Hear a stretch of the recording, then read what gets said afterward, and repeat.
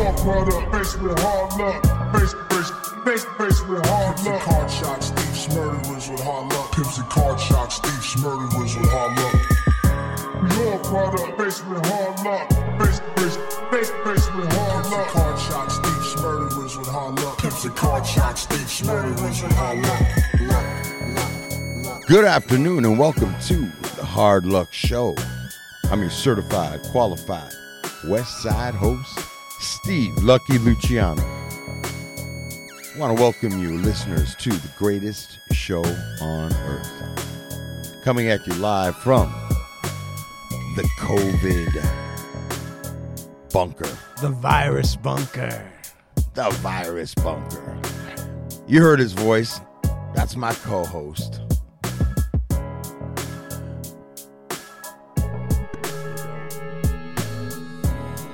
Here he comes. Yeah, American Indian, Southern Californian, elegant barbarian, Chumahan Bowen, at it again. Yeah. Yeah. Yeah. Yeah, savage. That's Come right. on, savage. Come on. What? This battlefield is my canvas. What? And it might not take us platinum, but that hand drum is Man, my anthem. this battlefield is our canvas.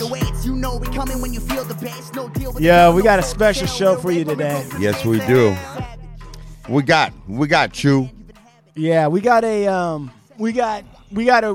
picking up with Danny S, right? You guys might remember him from the two-parters where he was in Iraq and talked about turning. What did he say? It's like your favorite thing. What? Remember when he went to Iraq and that guy shot a rocket-propelled grenade at him? Yeah, and he fucking laid him out, and then he had his legs looking like cheese pizza. Like cheese pizza, he said. Yeah. So Danny's coming on the show. Soldier of fortune. You call him the soldier of misfortune. Soldier of misfortune. Yeah. So we got Danny coming on the show. We're doing everything remote because of COVID-19. And Danny was saying he's symptomatic. Yes. So we're going to find out what's going on with America's hero, Danny S. Yes. And then Danny's bringing the medic that he toured in Iraq with. Yep. Part of his team. Yeah, a guy named Wyatt, which surprisingly turned out to be kind of like a southern white dude. I was not expecting that. Were you? I mean, I guess I should have known his name was Wyatt, but I had no idea. all right. So we're gonna go back into the bunker, and we're going to have Sean the sound man set up the remote access, and then we'll start the show. All right. Yep. All right. Sounds good.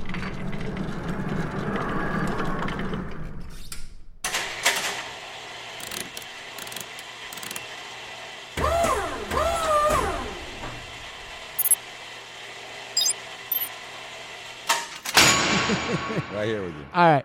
Let's settle the fuck down and let's get back to what we're really talking about. So, Okay. Danny S., friend of the show, amazing guy, drinking double tequila shots. I think it was. Was that double tequila, Danny, when that last show? Double Tito's. Double Tito's. Double Tito's, no burritos. He was feeling no pain by the end of that show, I'm pretty certain. He's having a good time. Also, Danny helped us perform a little secret operation, Yep. Operation Power Chord. Yep. That's where we'll leave Yep. it. Yes, right? and that's that. We don't need to talk any further about that. Operation Power Yeah, Chord. that was some black ops that was going down. Yeah, Right? that's exactly right. And then he told us these harrowing tales of, was it Iraq 1 or Iraq 2, Danny? Iraq 2. Iraq 2. So Iraq 2, he told us some harrowing, amazing tales. Some horrific tales. Horrific, but also heroic, right? Yep. Fearless. Legs like pizza. Right. Cheese pizza. Yeah, He didn't God, tell you man. none of the funny shit because there's so much funny shit that happens. If you can just Okay. leave, like if Hold you on, Wyatt. Yeah. All right. So let me introduce you now because I want you to hit us with some funny shit. Yeah. Okay. So Wyatt, don't try it. Is the medic, right? That was with Danny S. When Danny S. got hit by a grenade and didn't know it and was still running around trying to tap dance or whatever it was. It was Wyatt who helped him be safe, helped him realize how he had been damaged, and I think got him off the battlefield. So is that correct, Wyatt? Do I have that right? Yeah, that was one of our days. All right. So now, first of all, why you got kind of a twang in your voice? Yeah. Where's that from? Yeah, I call this my icebreaker. Okay. Yeah. It sparks everybody's curiosity. I'm from Kentucky. Yeah. All right. Right on. Where in Kentucky? I'm from a small town called Princeton in the west side of the state of Kentucky. You know what's funny about that? That's probably the only Princeton I'm ever going to get admitted to is the Princeton in Kentucky. Standards are low. Standards are low. Shoot higher. That's what I like. So let me ask you a question. So you're from Kentucky. Are you a corn-fed white boy? Are you Latin? What are you?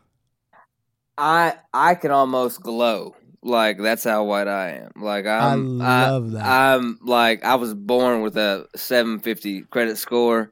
Everything. It's been real hard to fuck up as much as I have, but I've still found a way.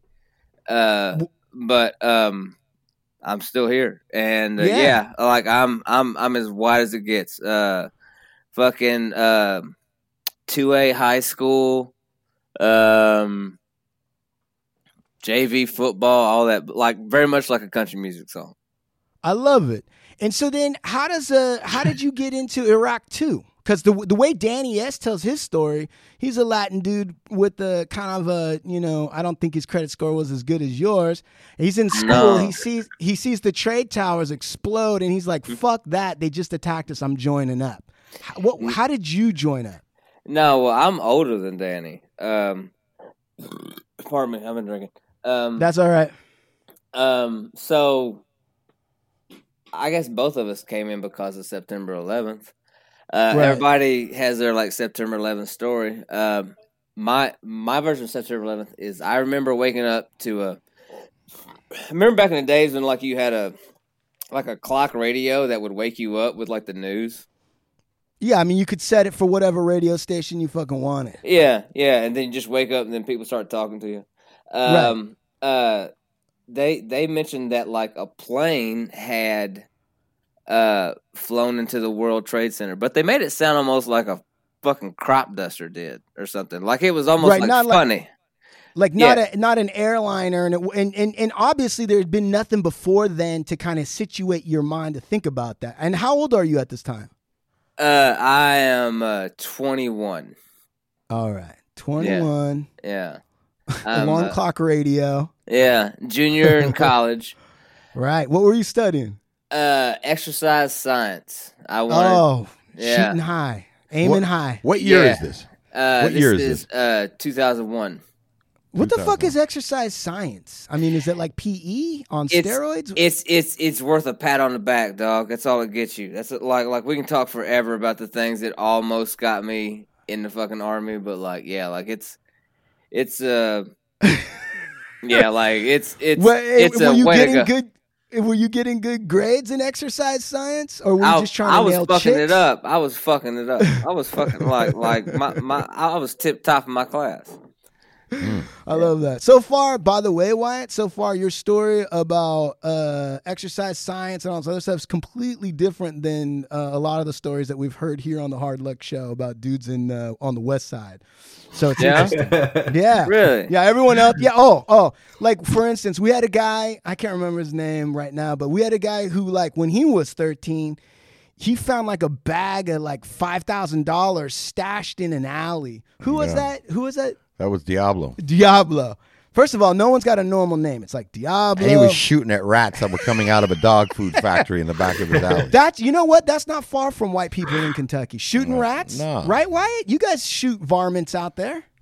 There's a lot of squirrels to be shot. Yeah. That is a rodent of some nature.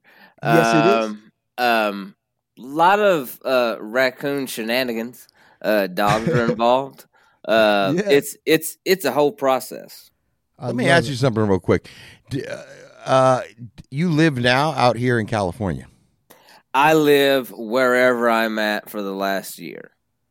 He's a nomad. His home is inside. His home is where he sets his drink down. Do you like California? I do like California. I have done one contract in Northern California. I have done one contract now in Southern California. It was the one contract in Northern California in San Francisco? No, it was way north. It was like Redding. It was actually Red Bluff, if you know where that is. A lot of tweakers out there. Okay, all right. A lot of tweakers. Yeah. Right. I take care of all God's children.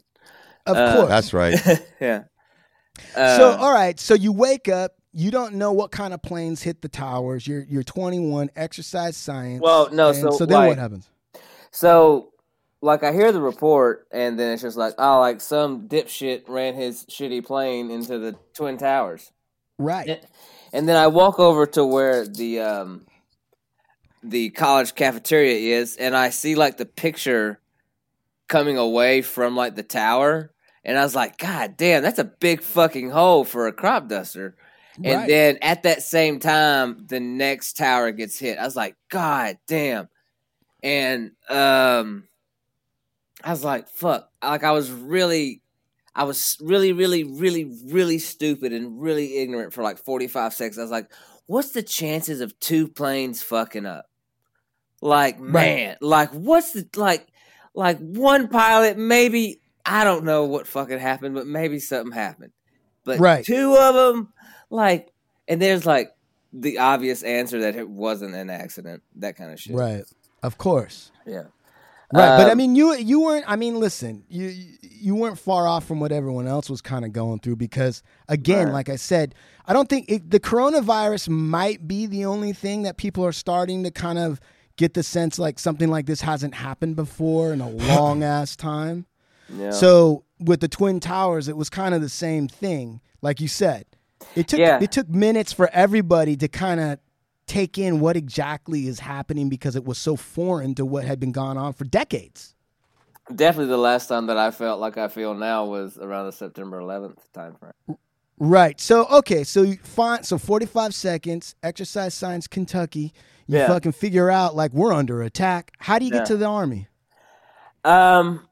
I talk about joining ROTC, but I really liked playing rugby and being a shithead and doing that kind of thing. That's perfect for the Army. Like that, what you just said is, I think, the first two questions on the Army application. Are you a shithead?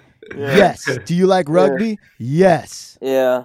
So I was doing that kind of thing, and so I didn't join. And then I graduated, and then I did personal training and worked at a bar for a year in Nashville. And like literally like nothing that like being a college graduate should do that I thought. So I was like, well, fuck it, I'll just join the Army. Wait, before we go to the Army, what's like the worst experience you had in personal training? Because I gotta think trying to train fat fucks in Nashville's gotta be depressed. Like, was there somebody like what's the worst? Man, let me tell you. I used to be a spinning instructor. Pause for laughter. Oh, fuck. Were you when you would do spinning, Wyatt, listen, you're talking to me. I feel like I'm talking to Huck Finn traveling down the way. You're telling me that in Tennessee you were doing spin class instructing. Yeah, babe. Talk with about neon lights? Yeah, babe. Yeah, talk about it. And electronic dance music? Like you were like No, like come on. No. Achy breaky heart? Like country? Is there country spin classes? Could you imagine that twang motivating people? Come on, ladies, let's get it. Come on, girl. Your saddlebag. Come on, your knees are hitting your saddlebags, girl. You got to tighten it up. That's fat leaving your body, girl. That's what you get for eating them many buttermilk biscuits. You got to take the gravy off the biscuits.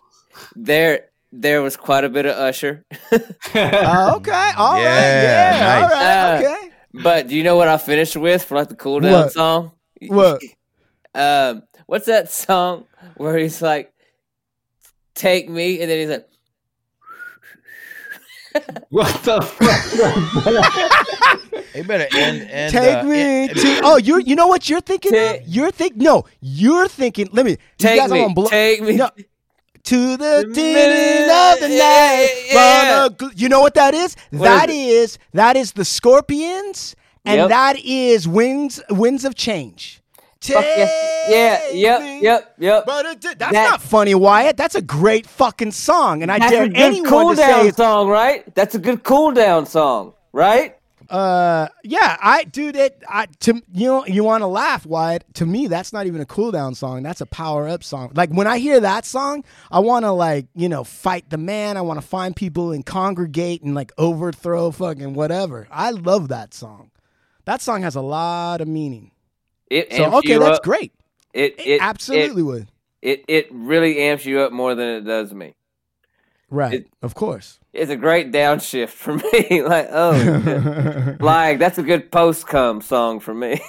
Right. No, that's my foreplay song. Like right before foreplay, right before I go in and take my time and do the business on the nips and down below. So you end up putting the army.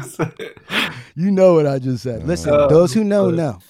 So you end up putting the enlisting on hold for a year. So basically what had happened was I tried to adjust to like adult life out of college, and it didn't feel quite cool yet, I didn't like the problems that I had, and I always tried to pick my job or career or my life. Like, I feel like you can summarize up somebody pretty well by their problems. Right. And I didn't like my problems being like a bartender or a fucking personal trainer in Nashville. You wanted some real problems. I wanted I wanted my pain to be like legitimate. Right. Now let me just ask you something before we go any further. When you decide to enlist in the Army, is there a very clear understanding that you're enlisting into the Army to go see action? Like, are you like, oh, I'm going to enlist in the Army, I may be a cook, or is it, I'm going into the Army because I want to be in a firefight? I'm so happy you asked, because I'm going to give you the perfect motherfucking answer. Please. All right, so this is what happened one time when I went to the recruiter station. I had already had a bachelor's degree, and this recruiter has his back to me, and he's typing. And he said, so you have a bachelor's degree. Do you want to be a lieutenant or do you want to be a specialist? And he started typing. And then my corn-pone country ass said, I want to be hardcore. And that motherfucker stopped typing and deleted some shit and said, cool, you'll be a specialist. And and then that's how I became a fucking straight leg grunt instead of a motherfucking officer. Stupid. What do you think of that, Juwan?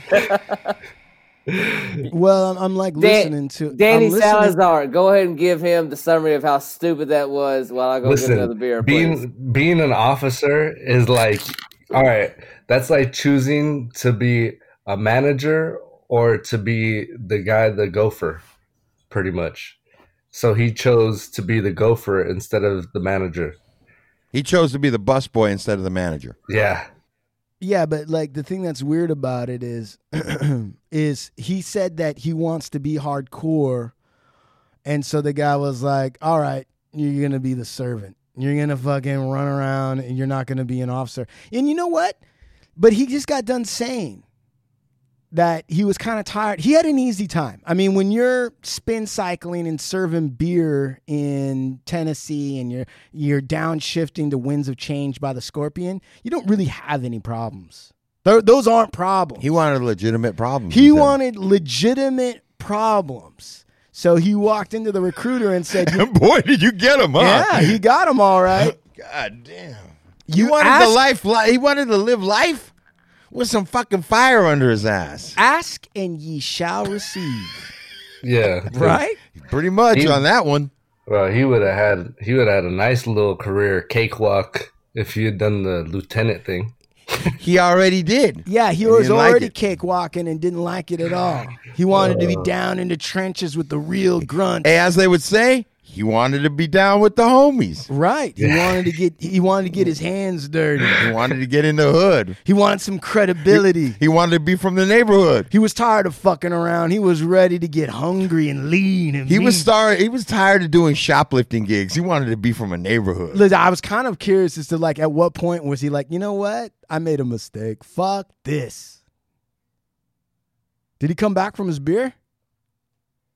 You know what I think? I wonder if the beer one was to the refrigerator or to the liquor store. No. You know what? Maybe he wanted to give himself problems that would equate to his drinking level. Like maybe his drinking level was already advanced to a master's degree. And he's like, I'm drinking like I have crazy problems. And that's going to be that's a signal of some kind of, imbalance of some sort. So you know what I'm going to do? I'm going to get some real problems that are going to match my advanced degree in drinking. Maybe the body had outgrown the mind? Yeah, exactly. So Wyatt, so you went from spin class to boot camp, is that right? Yeah. Okay. Now, in boot camp... You could have come with something better than that, Juman. What? You went from spin class to... To what? I don't know, spinning revolvers. Something. I was would've thought also, something. like, for what it's worth, I was also doing security at a bar in Nashville, if that matters at all. It doesn't matter. Yeah. No, it doesn't matter. I didn't think so. Take that out. No, so what happens at boot camp, dude? Like, so you say I want to be hardcore. Yeah. The guy typing's like, we got a live one. All right, I'm going to send you down to the galley and you can roll with the other dumb motherfuckers. Did they send you to Mississippi or where's the boot camp? Boot camp for all the types of people like me and Danny is Fort Benning, Georgia. Georgia. Oh, yeah. Georgia on my mind. Okay. So you go to Georgia, right? And but you're an exercise guy, so I got to imagine boot camp was pretty easy for you, right? Everybody likes their own kind of exercise. I really stressed push-ups. I was fucking them up on push-ups and even pull-ups. I was okay at running. I was weak in sit-ups. And that's where I had to get strong in boot camp. Like eventually I maxed it out, but like that's still a pretty low standard. How were you at bed making? Bunk making? Bed making? I only got everybody fucked up maybe once or twice. Okay. And what about taking apart your weapon and cleaning it and putting it back together? Were you super fast? Well, I'm from Kentucky, so I've always been good at it. Good with the artillery. Right. How about a spit shine? Boy, was you able to spit shine your boots pretty good? Yeah. All right. Did they give you any fucking name in boot camp, like Private Joker or fucking whatever? They did. What was it? Shit. What was it? I hadn't thought of it in years. Damn, I'm about to learn some shit about you, Wyatt. Yeah, we kill people to each other. Yeah. They call me Gunslinger. Gunslinger. Yeah. Hey, now that's a good name. Hey, bro, you got to be a cold ass cat to have a name like Gunslinger. That's like gunner, shooter. Yeah, why they call you Gunslinger? Because what was that? Like, did you have a huge dick? And they were like, man, that looks like a Colt 45. What was it? Of course, that's what it was. Just stay with that story right there. How did you know? That's way better than the truth. Yeah, what was the truth? Just my last name's Wyatt, and everybody thinks of Wyatt Earp. Right. Even I driving on the way over here, I was like, you know what? I'm not going to ask about Wyatt Earp and Tombstone and all that bullshit. Do you know what one of the best things about all that shit was it was honestly like, and this is something I don't tell like shit. I guess I'm telling everybody now. It was actually really cool to be called Doc Wyatt. Whenever I was deployed with Danny and them, because that's an amazing. Because like Steve, do you understand why that's funny or why that's interesting? Doc Wyatt. That was Doc Wyatt Earp. So there's Wyatt Earp, and Wyatt Earp's best friend was Doc Holliday. Doc Holliday, right? Two different people, right? But in this medic that we're talking to right now, because he was a doc and his name was Wyatt, he was both those guys in the same person. That's kind of cool. That is cool. I know that Chumahan might have been thinking oh, Wyatt, this and Wyatt, I'm not gonna. But I think that the name Wyatt is a badass name, bro. And if I wouldn't want to go in the Army with no other name than Wyatt. You know what? You're right. I would think that in Georgia, being white, playing football, you don't tell them about the Great spin White class. Hope. Yeah, don't tell them about the spin class. White- But everything else, right? And your name is Wyatt. Shit, that's off. Dude, they might have just promoted you to officer based on that. That's royalty. God damn. Wyatt. Maybe. Okay. Maybe. So what's the craziest thing? Because everybody that watches movies about the Army and stuff, did you have to stand in a line? Did somebody yell in your face? Did Louis Gossett Jr. come down and fucking be like, I didn't know they stacked That shit shit's this so high. high. Yeah, Yeah. all that shit, steers and queers and blah blah blah. Yeah. Did they do that to you or no? Oh yeah. Oh yeah. Oh yeah. It's just the and it's weird how much you build it up in your head, and it's weird how much they don't do shit for like the longest time and just like stare at you. Just like leave like nothing to be said, but just like a quarter of an inch away from your fucking face. Just like right fucking there. Breathing hard and motherfucker. Like, and nobody said a fucking word. And nobody said anything. And I'm only talking about the first few minutes of the fucking whole process. Like, that motherfucker rolled off of you and then he just fucking shoulder checks you and then moves on to the guy behind you and then like just moves right down the fucking line. And there's like 15, 20 of them. And it's just like, it's just like sharks in the fucking water, man. And that's part of the psychological script. And that's the first 15 minutes of boot camp. Like right, that, you just got there. Like I haven't done shit, and then just now I'm like, God damn! Like, what do I do? Do I say something really loud like they do in the movies, or what the fuck do they want from me? Yeah. or like push-ups, right? I've been practicing push-ups and fuck. Right. No. Shit. Just ask me. Just waiting for them itching for them to tell you to do a push-up. You know what? Yeah. You got to imagine that by now, after all the movies and all the fucking reality shows, that the drill sergeants are like, you know, they got to do something different. Like you can't come out and do the same old shtick because these guys are prepared for it. Guys like Wyatt, wise asses are sitting there thinking to themselves like, whatever. So I always got in deep shit for laughing. Right? That they said the funniest shit in the world. The funniest shit. Like, oh shit, Wyatt looks like he wants to suck my dick in the movie theater. Because that's what the fuck happens when I go to the movies, bitch. I like that.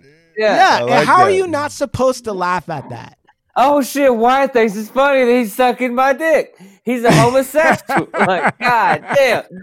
And you just hear that shit. And then like, Wyatt looks like he wants to suck my dick in a movie theater. You know I love crazy? that, bro. You know what's crazy? You know what's crazy about the like in the movies and the Army and shit? Like everything that they say, it's mean, but it's also funny. Like, you know, I don't know what I've been told, but Eskimo pussy's really cold. Like, I don't see how you don't laugh at shit like that. Yeah, I'm gonna crawl up your ass so deep, boy, and all this stuff. Right. It's hysterical. You like me or my friend? Maybe I'll let you come over and fuck my sister. You know, and you're like, what? I don't know what that's supposed to mean. And it all kind of has like a little bit of a homosexual little tint to it. The best shit ever was from Full Metal Jacket. Whenever they got Arlie Ermy, was that his name? Like that dude was actually a real drill sergeant in the fucking Marine Corps. And that shit, I love that fucking phrase when he says, you climb obstacles like old people fuck. Yeah. My favorite in that movie in Full Metal Jacket is Vince D'Onofrio's character, the fat guy. And they do that locker box inspection, and fucking this drill sergeant flips over in the locker box, and there's a jelly donut on there. And he goes, "Holy shit! What is that? A jelly donut, sir? A what? A jelly donut, sir? Well, how the fuck did it get here?" I love that, dude. That's like the best. All right. So, how long were you in boot camp, Wyatt? Same as Danny. We do 14 weeks. Everybody else does like 7 weeks of basic training and then 7 weeks of AIT. Technically, that's what they do in boot camp, but you don't get clued into it's any different. It just always sucks. So at this point, you and Danny haven't even met yet. You're still just kind of going through the process. Danny, are you over in Iraq by now? What year was that? That was 2004. Yeah, I was in Iraq. Probably by Oh, then. so you were already a veteran of the war, Danny. I was over there at that time. Yeah, he's already over there. Okay, so then Wyatt, how long after boot camp do they ship your ass out to Iraq? Well, I had signed up for some like advanced training and shit like that. Right. So Yeah, how do they determine that you're a medic guy? Like, how does that do they give you like a weird like SAT and they just determine like based on your answers you probably be really good at stopping blood on the battlefield? Like, how do they determine that? they picked me for medic based off of one, my preference.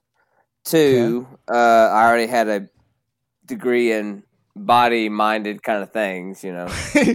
So basically, you had a degree in PE, and they're like, you know what? He could be a doctor. He knows where the blood's rushing to. Right. Listen, Yeah. he fucking he did squats. He knows what to do. Did he tell you about the spin class in Tennessee? Fuck, we'll send this guy over to do tourniquets.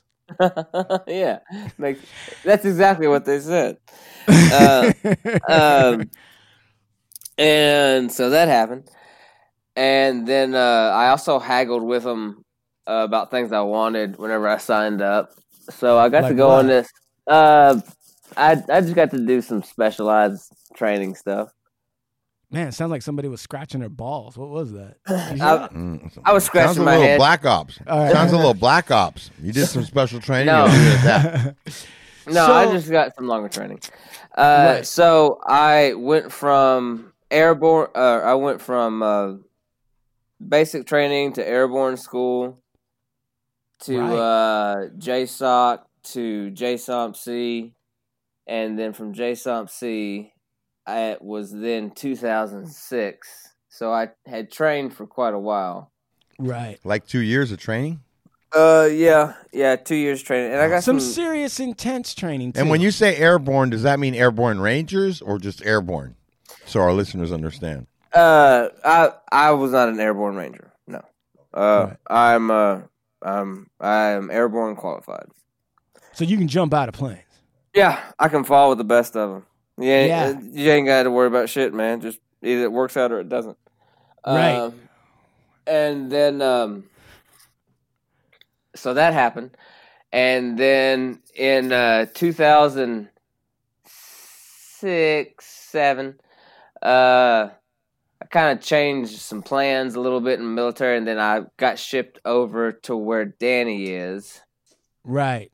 And Now, then, by the time, wait a second.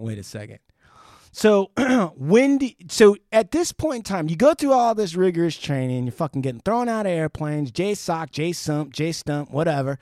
Then, right, are you sitting there thinking to yourself like, fuck, I joined the Army to be hardcore, nothing's really going on, it's time for me to fucking get savage? no, I wanted to train hard. Honestly, I had really, really, really, really good training. Right. Honestly, like they trained me harder than I would ever have to fight. So, I'm very happy in the amount of training that I had. Right. I feel like I had more PTSD from my actual instructors than I ever got from the enemy. What was the hardest training you had to do, man? Well, I had to do medical training that was intense and like unique. In what way? Like, did you have to yeah. I do like live tissue lab stuff with like animals and stuff. Oh man! Wait, hold on. What I think you're saying is that there was training that you had to do on live animals, and that was actually kind of traumatic, right? Is that what you're saying?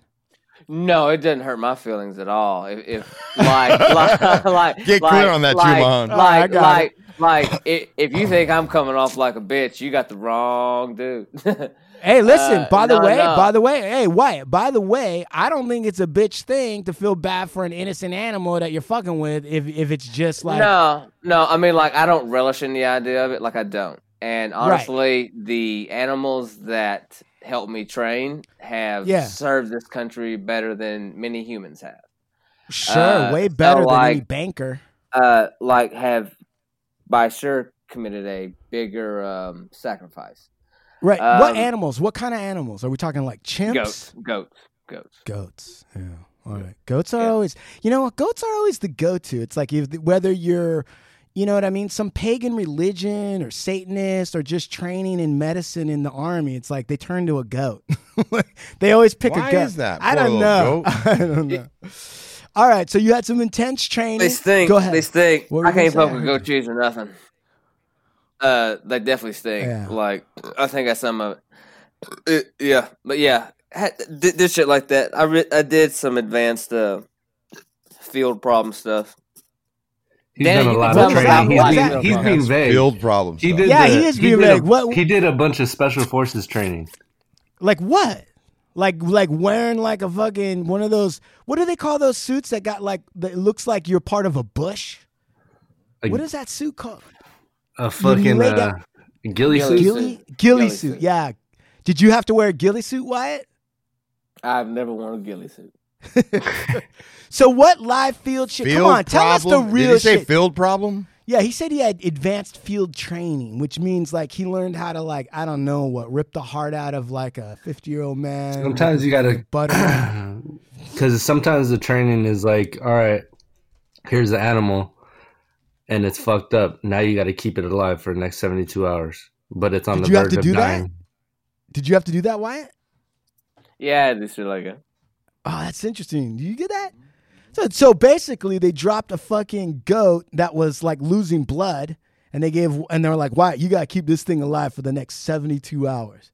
I never made it to the 72-hour mark. I made it to the keep it alive for like 5 hours mark. But and I never. Let's be real. Let's cut the shit, Wyatt. Let's just cut the fucking shit. Did you ever give CPR to a goat? Yeah. Hell yeah, he did. I had to.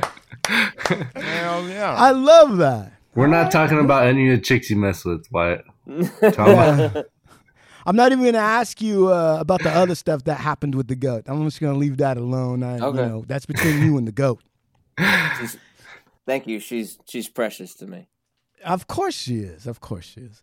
So now, and she'll eat anything. Now, so you go through all that, and then what happens? How do you get to Iraq?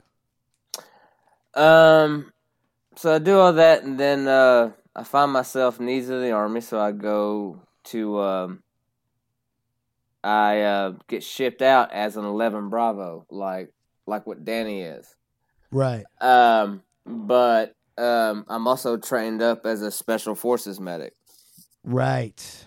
So my when I get over to Iraq, I have a cool sergeant major that is a ranger sergeant major, and this is the kind of people that get medics like me. And he knew what he had in me, so I told him I wanted to go to. I told him I wanted to go to some kind of reconnaissance. Like, I wanted to be badass, right? Like, I wanted to do cool guy shit. Right. And he's like, well, if everything goes right, they don't ever see any action. But I do have a unit that's seeing a lot of action, and that was Danny's unit.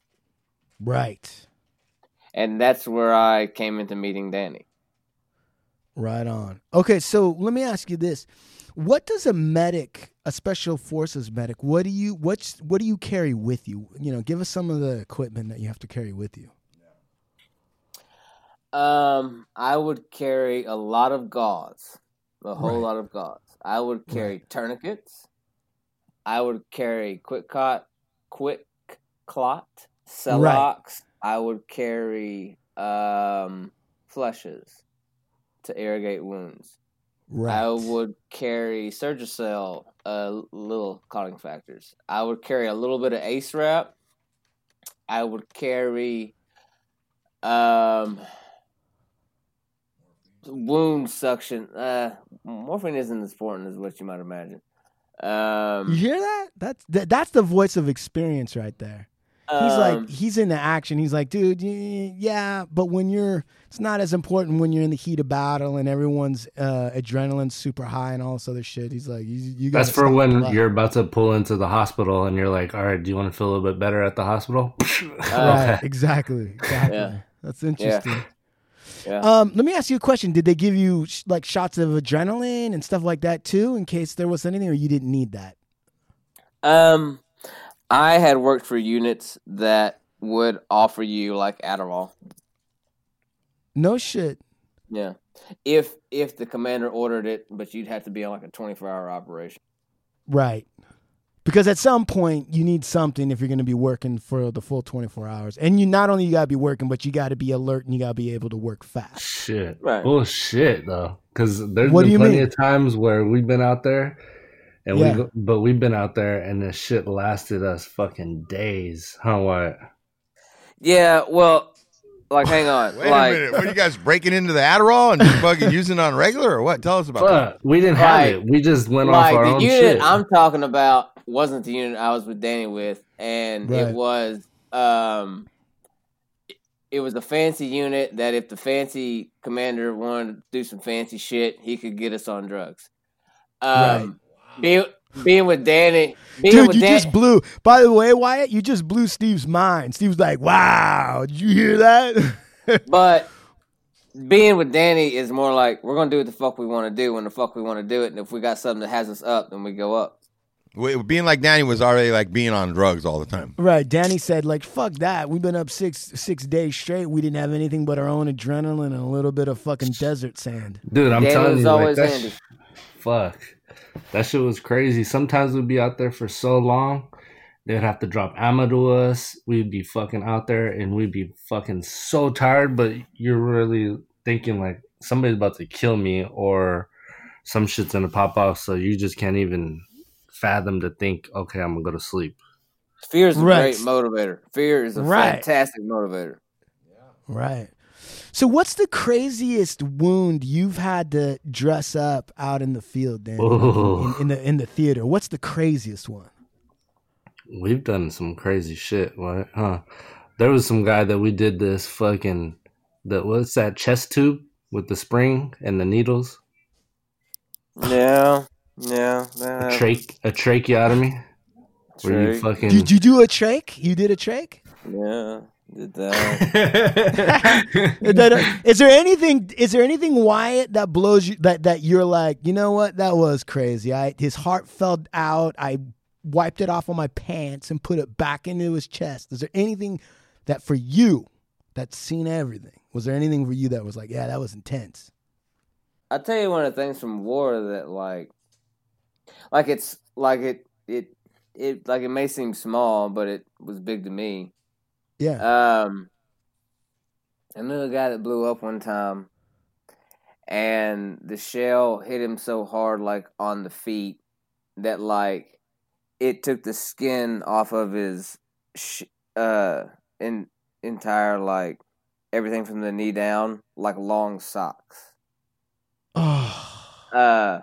And like it pulled it like off so clean, like there was just skin gone and just all the muscle, like it was down to like the complete bone instantly. And like what was weird is like his toenails clung to his toes, but his skin didn't.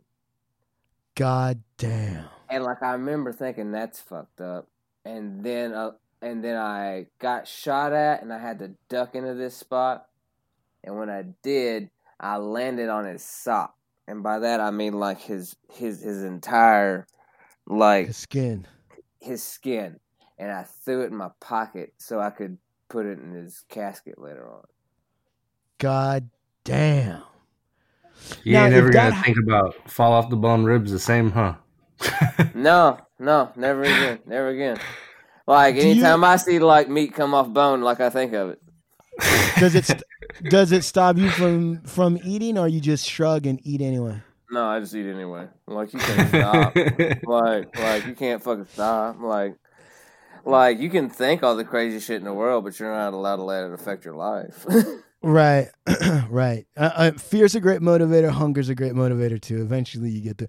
Let me ask you a question though. Like, does your view of human life change when you have that kind of mechanical understanding of how the body works? Do you feel like I'm not talking about war necessarily, but I am talking about the idea that you've seen the mechanics of the body up close. Does that change how you view humanity or human life? I guess the best thing I could just say is yes. That's interesting. So certain things that other people, like, let's say, take for granted or think are a big deal, from your perspective, you're like, actually, that's not really that big a deal considering what the body is and the fact that we all die. I mean, no one's not going to make it out of this thing alive. If you have anybody that's very based in like the medical world or just life and death, then I can see eye to eye with them. Right. Right. And so how long were you with Danny? Like, how long were you running around with Danny? So I got there around, I think, maybe January or February 2007. Yeah.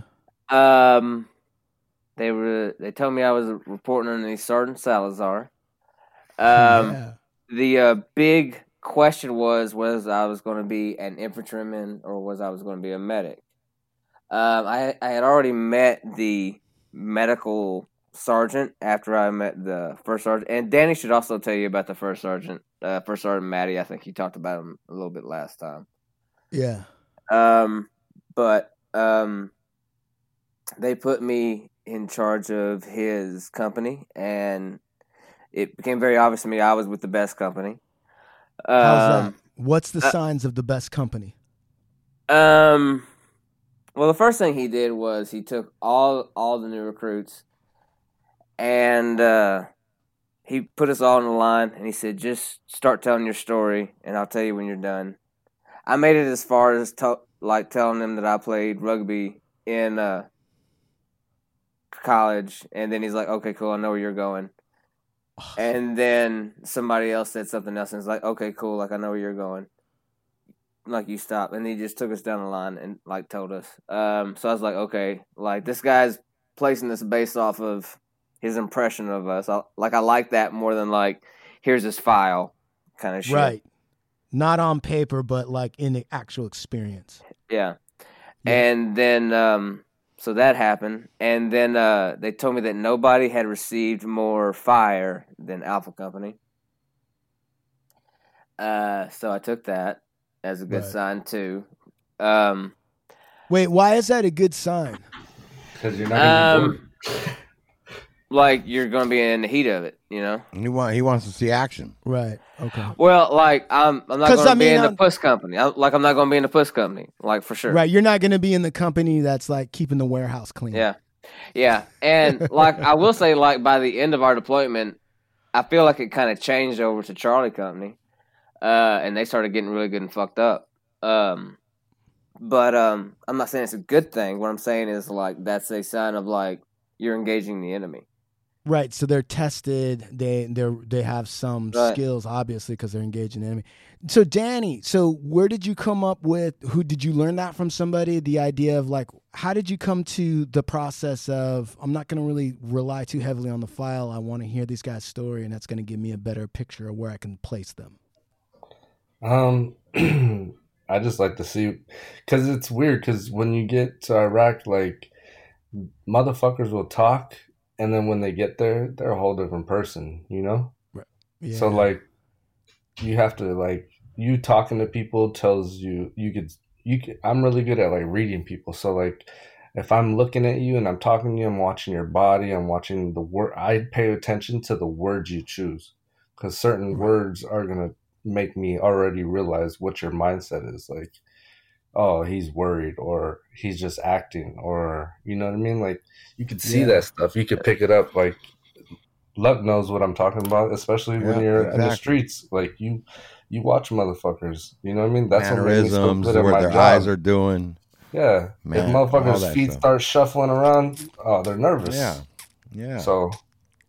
Right. If they can't look you in the eye, they're lying. Yeah. So. Steve, you do that? Like, I mean, I know you size people up, but what factors are you looking at when you're sizing people up, or is it just an overall impression? It's the exact same thing of what he's talking about, man. It is like, at least when it's coming down to like your life's on the line, with this motherfucker, right?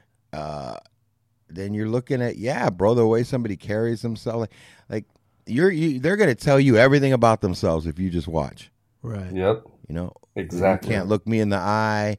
You're stuttering. You're either trying to impress me, you're creating a story because you're trying to convince me, right? Or you're just being, because that honesty is really not that colorful. When somebody's just honest, it's real like deadpan. You know, does that make sense? It makes sense to me. As an attorney, I spend a lot of time gauging, especially in like depositions or cross-examinations. I spend a lot of time engaging, even when a client first walks in and tells me their story, right? And like, I'm already examining, just like what Danny's saying, like, what's the word choice? What are they repeating a lot? What are they repeating? What's the pausing? How long are they pausing for? Like, what do they think is important? And these are all things that like the police officers, your average police officer is trained to do when he pulls you over. Right. To hear your story, if you fumble the ball, you know, detectives like that. Yeah. They're all kind of trained. So exactly what Danny's talking about is, you know, and they're probably not expecting it. Those guys, like Wyatt, they weren't expecting that to happen, you know? Right. Oh, I'm going to get hand-picked out where I'm going based on what I say right now. Right. So you're catching them off guard, and you're probably getting more of the truth than right? Wouldn't you agree? Yeah, for sure. Danny? Yeah. Especially like, dude, and like being in the military and the army, like you learn like you meet people from all over the United States. So you're dealing with multiple personalities and like different things. Like people didn't come from the same place we come from. You know what I mean? So you got to see that there's also the same aspect and way that we live over here that they have over there. It's just different. It's just a little different. You know what I mean? I like the way you like the way Wyatt described it. You just said, start telling your story. Right away, bro. One thing you're going to be able to pick off is somebody, if they're quick on their feet or not. Because you ask somebody to tell their story and they start getting all stuck and like they don't even know how to speak. Then you're like, oh, man, hold on, man. This dude, like, he's already falling apart on me. He already doesn't have, you know what I'm saying? Like, that tells a lot about somebody's confidence. So I would just think, just sit back and just listen to them. They're going to tell you everything about themselves in a matter of 5 minutes. Yeah, and it's going to be interesting, too, because he's older than me. You know what I mean? So when somebody's older than you and they're coming to work for you and you're younger, you know what I mean? Sometimes that I ain't a lot older than you, motherfucker. Yeah, but he said that quite a few times. I remember in our last interview, he talked about Wyatt, how you were older than him. He's like, I got my 5 years on this motherfucker. I got 5 years. Listen, you telling me that all the motherfuckers that be in and be overaged and out and not outranking people, they don't act different? I've seen motherfuckers that are like in their 50s and barely the same rank as me and been in the fucking military for like 15 years. So, of course, there's going to be. I understand, though, what you're saying, Danny. The way you have to pick and choose your words and your actions with somebody that's older. You're talking to somebody that's a little bit senior of you. Yeah, and it was I was gonna see like if he was gonna take to me or not. You know what I mean? Because if he was gonna be open to it or not, open direction from a younger man. Because we're out in the middle of some shit, and I don't want to have to be worrying about fucking having to deal with somebody's attitude while we're fucking somebody's ego or something. Right? Yeah. Right. Exactly. I would just imagine that when we're talking about stuff like the guy's telling their story and you're looking at this and you're looking at that. I mean, yeah, whatever experience I have from the street or the joint is one thing, but this is like, you guys are in the heat of battle. This is life or death. Like if the person you choose to stand next to you doesn't have their shit completely wrapped tightly and in the same mind frame as you, they're probably going to get you killed. Can I tell you something real quick? Yeah. Like let me holler at you. Like you're so right. You're so right. Like that's 100% true. It's the heat of battle, stuff like that. But like there's this thing they push in the Army. Do you want to be a man of action or do you want to be a man of words? And let me tell you, I'm a chatty Cathy little bitch. I love fucking talking. I love fucking talking, tell a good story. It's the shit. You fucking people love it. I fucking love it. Everybody fucking benefits. It's symbiosis at its motherfucking best. Having said that, the Army told me there's men of action and there's men of words. And when I tell a good story, I feel a little bit bad automatically. Because, like, you could talk about it, you could be about it. You could go out fucking do the Lord's work and fucking the nation's business. Or you could fucking sit here and hoot and holler and fucking talk all this bullshit. Yeah, but hold on. That's something that I live like. But it's in me to holler at like a big story. But I often hold back, going just like, God damn, like. Well, don't tell them everything. Don't tell them everything. Don't tell them everything. Shit gets crazy if you tell them everything. No. Listen, Wyatt. Listen. First of all, it's true what you're saying, okay? Like, I agree with up to a point, which is to say, you can talk a big one or you could actually go out there and do something, right? And the Army's going to tell you that, right? Man of words, man of action. Boy, Army, that's a good fucking slogan, but it's a false dilemma. It's a false dilemma. That's not that's not actually the choice. That's what they're going to tell people that they need to do things, right? Man of words, man of action, right? And there's a time for action and there's a time for words. But everybody really is both. And sometimes, when we talk about this and you say, I tell a good story and I feel bad and I hold back, I'm going to tell you right now, I don't really know you that well. I'm just meeting you on here, so I don't mean any disrespect, but why I don't want you to hold back on your stories. In fact, you're doing a disservice if you do. You should tell the fucking story. Because, yes, we all know bullshitters that when you go behind the thing, there's nothing there. Okay, fine, whatever. Who the fuck gives a shit about that? That ain't you. That ain't you. That ain't Danny. Maybe in certain parts of your life that might be true because we're all human. So fuck it. But the truth is, it's the people of words that are making the decisions for the Army at the very, very top. The thing that's really fucked up, and I think about it on a regular basis, is that it's politicians.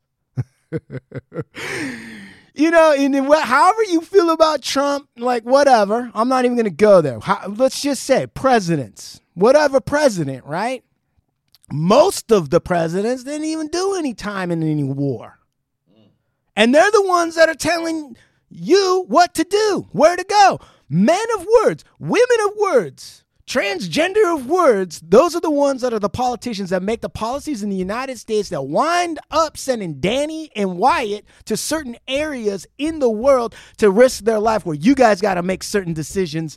And that's why I'm saying to a certain extent, Wyatt, you are a man of action if you allow yourself to tell the full word, whatever your word is. Because I've already learned a couple of new things here talking to Wyatt and Danny right here. And I think it's important not to minimize or oversimplify what a good story, especially when it's based on experience, can do. Well, I'm so happy. Well, I'm so happy you said all that because it leads me to my next point. Great. Do it. Pause for laughter. All right. Yeah, like what happens at like the front end of all this fucking Army shit is you get brainwashed and you buy wholeheartedly into some things and you fucking learn some tactics. Right. Or you get actually become the victim of some tactics. Right. And then if you're me and you're lucky enough, you get to go to something called SEER school. Have you ever heard of SEER school? No. How do you spell SEER? I guess most people would call it survival. Yeah. Survival, evasion, resistance, and escape. So I think it's SERE. Right. It's an acronym. Okay. Right. So you go there and then you learn different ways people try to make impressions upon you, and then you can actually even see the way that people have made impression upon you in the past. That's interesting. And so that's a thing that like I'm glad I went through. Like Sears School is the best school you ever go through that you never want to go through again, ever. Let me ask you a question. Can you specifics? I mean, if you want to change the name or you just want to say, can you explain how what you learned in terms of impressions in Sears School, and then you looked back in your life and you're like, shit, that's break down Sears School for him real fast so he could comprehend exactly what you go through. All right. Well, S means survival. Okay. So you get to find out what it's like to live on the land. They show you plants that operate within a certain meridian, and how to make shelter, and how to make weapons, and how to just survive in austere environments. Right. And then evasion is people are pursuing you, and then how do you get away? Like an example of that is if you ever have a dog chasing you, like hounds, bloodhounds, whatever. Like you'll never beat the dog. There's no way you can ever beat the dog, but you can run the dog handler through such a rough environment that he gives up. That's like that kind of shit. So like little shit like that, and then more other less. But there's no way to throw a hound dog off your scent for real. You can try. Like a river, maybe. Like you can make things better or worse. You can do this, you can do that, but like ultimately, like if it's a really good dog, it'll just stick to you. But if you just run it through moat after moat, and then marsh after marsh, and then up hills and down hills, like eventually the dog handler is going to be like, fuck this. So basically, you just got to be a cardio stud. Right. Okay. Got it. Yeah. You don't have to be the fastest. You just can't be the slowest. Well, you for sure can't be the pussiest. Like, you can't fucking, like, not just fucking be like, you have to be able to look at shit and go like, this looks like it fucking sucks. And then you go through that motherfucker and then be like you want the other dude to look at it and go like, yeah, this fucking sucks. Turn the fuck around. Right. Right. Like, you're trying to kill the will in the actual dog handler. Yeah. Yeah. And then like resistance is just when you're getting beat up, and then you get beat up, and then you learn things. Do they beat you up? Do they put you in a chair and tie you up and whip you around a little bit? You ever seen G.I. Jane? Yeah. Kind of like that. Like, that whole, like, got her locked up, fucking with her, everybody's getting beat up kind of fucking Music's thing. loud, fucking no turning off the lights. You don't know if it's day or night. Right, There's sensory babies deprivation. crying on the speakers, and they come in and fuck with you every time you think you're fucking ready to go to sleep.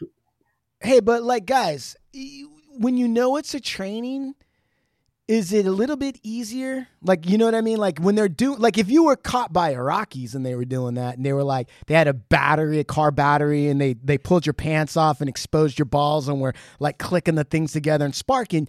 They're Iraqis and you're the enemy. You're like, these motherfuckers are going to probably do that. Right. But when you're in the training, do you kind of in the back of your mind like, eventually this is going to end? Dude, I can tell you that I went 96 hours inside of a prison camp, like based off of like special operations, like command tactics, and it fucking sucked. Right. Having said that, I'm not a bitch, so I mean, like, okay, cool, like it fucking whatever. Like, right. I mean, that backdrop is in your mind, but at the same time, you get slapped, you get beat up, you get fucking thrown around, you get fucking ripped naked and thrown on fucking cold rocks and sprayed water on. Damn. Yeah, it's a... So you still have to go through it. In the back of your mind, like, they can't kill me, but at the end of the day, you're still going through it. Yeah, they're breaking people left and right. It's going to bring you as high or as close as you can to that experience. You know what the worst of it is? It's just absolutely taking knees on shit. They make you take knees on every piece of gravel you come across. And it just fucking hurts. Dude, it just hurts so fucking bad. Just both fucking knees. And then there for hours. God damn, I can't tell you just like fucking come over here and slap me, but stand me up. God damn. Like fucking Right. that absolutely makes total sense. So what's his? So what was? So what did the? That's resistance. Resistance. Okay. So then there's another resistance. E. And then there's escape. This is where you kind of plot on shit, but in truth, they weren't letting you out, and it's a big liberation. Everybody cries at the end. You think you ain't gonna cry, but you cry. Did you cry, Wyatt? I cried. Hell yeah. Like, I was over here. Like, you know what pissed me off is I thought there was a liberation moment where I was like, we're going to get out of here. And I started crying. And then, like, we didn't get out. Yeah. You were premature crying, huh? Let me tell you. Yeah, laugh it up, cocksucker. Let me tell you, this fucking sucks. It sucks so fucking bad. It's like, this is one of the worst times of my life. It's like, oh my God, I really thought we was gonna walk the fuck out of here. God damn. Emotional premature ejaculation, huh? He was he put his hands up in a V, and he was like, "We're the champions!" The tears, and they were like, knocked his hands down and said, "Get back in there, boy! Get back on your knees on this gravel, motherfucker!" And unzip my pants, dude. It's only been an hour. All right, so then when you went through all that, though, what did you look back on your life and you're like, you know what, that was some bullshit, or that was an impression, or whatever? What made big dents? That kind of thing? Well, when you first started talking about this, you kind of let off where you said, I go into SEER training, and they kind of put me... Well, that was actually after I hung out with Danny. Like, when I was with Danny, like, there were so many things that happened. I guess I first started happening, and then... What are you talking about? Well, like when I first got with Danny's unit, no, he's talking about SEER school, right?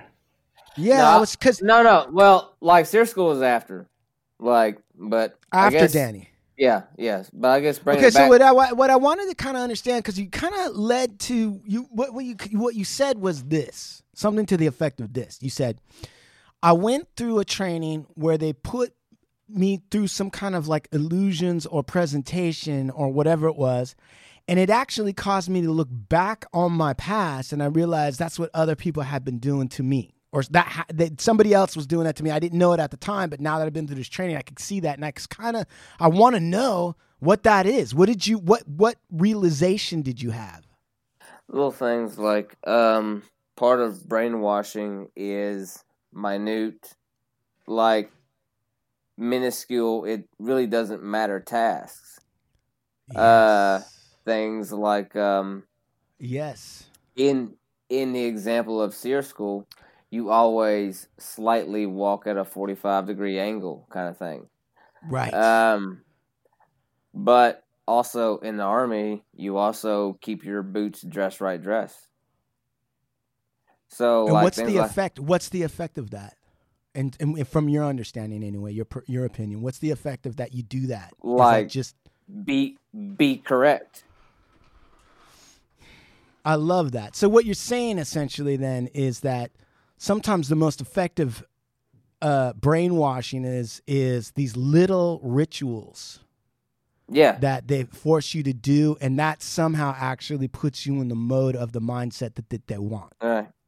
But they also talk about small victories in SEER school, and they talk about like how maybe you don't walk at 45 degrees. Maybe you put like a little hunch in the fucking walking, and that's about it. Right. You know, you put. But that's enough. That's enough to give you something to work with to keep going and not quit. They call that small victories. I love that. I fucking love that. Like that's how you live through day to day. Like just the smallest of victory. Yeah, I love that. So then let's jump ahead for a second. So we got Danny's story. He told us from his perspective, from his eye. the day of the grenade. What you're hearing now is Steve coughing on some peanut butter stuffed pretzels. Want some peanuts? Peanut butter stuffed pretzels. He inhaled a hunk of salt. Coronavirus. So did you? So from your perspective on the day of the grenade, can you tell us like what you saw and how you experienced it, Wyatt? You're jumping way too far ahead. All right, then you set the pace. You set the pace. Then tell us what. Like to say that like that's a good place to start is so wrong. Like if you're going to talk Tell about me why that is. Like me knowing Danny is like me having faith in leadership. And also very, very friendly. Danny was the best like leader I had like with me ever, and I spent 5 years in the military, and I say it now. He made it personal, but he also was professional. You know, right? Yeah. I think one of the first things that we should talk about with me and Danny isn't so much him getting fucked up, but him fucking people up. Yeah? What does that mean? I like that. And I'm pretty sure he talked about it when he was with y'all last time. He was pretty humble. And what Danny told us was one story about where he like... Ask him about Easter. Ask him about Easter. Yeah. Hey, you know what? It's April. In a couple of weeks, it is going to be Easter. So, Danny, in honor... It's the anniversary. In honor, Tell us about Easter. Let's hear about Easter. All right, so you keep talking. I'm going to grab another beer because, I got to have it. Do it. All right, Danny, tell us about Easter. Tell us an Easter story that we can tell our kids. This is the story about when we went out on patrol and Wyatt was with me, and fucking we go and we're patrolling this mosque. The mosque is one of those hotspot mosques where we know some dirty shit's going on, but you can't go in the mosque unless something fucking happens in front of you and you see some shit going down, right? Right. So we go and we pull up right on the corner on the block, and I wait for the mosque to let out after prayer, right? And so I'm waiting to watch all the people come out of the mosque, and these two like teenage, like 18, 19-year-old kids come walking out. And fucking they see me, and they're like, I tell you, I read people. So I seen their feet, and they started doing the feet. Like when you see motherfuckers see the cops and you know they're already guilty, they start ready to book it, and they're trying to keep it together. Right. That was them. So their feet started shuffling. You could see their eyes. They were looking at each other like, fuck, do we run now? And I was like, all right, let's go around the corner, because they started going the opposite direction on purpose when they saw us. So bend around the corner, come back around the corner, and that's when I see them. I tell them, hey, go get the other guy, because they see us come around. Now they split into two. So I get out of the truck, jump out the truck, hop out, and I yell at the other truck. I go, hey, go get that motherfucker. So I yell at the dude to stop. I yell, Araf, and he stops. But then he looks at me, and then he keeps walking, and I'm like, what the fuck? And I turn around to see if they're getting the other dude. And when I start turning back around is when I see the dude's shoulders start dropping, right? But he's walking away, like he's walking away from me, and I see his right shoulder drop, like he reaches down or something, right? It wasn't like it wasn't a normal walking like posture. It wasn't a normal movement. It was like completely something was. All right, I'm back. Where we at? I was telling him how he's at the hot mosque. He's in the truck. Then he sees two 18-year-olds. He notices from their feet that they're acting weird. They split up. He sends one way. He goes the other. And then he's telling the guy to stop. The guy, he keeps walking, but he drops his shoulder in a weird way. Go ahead, Danny.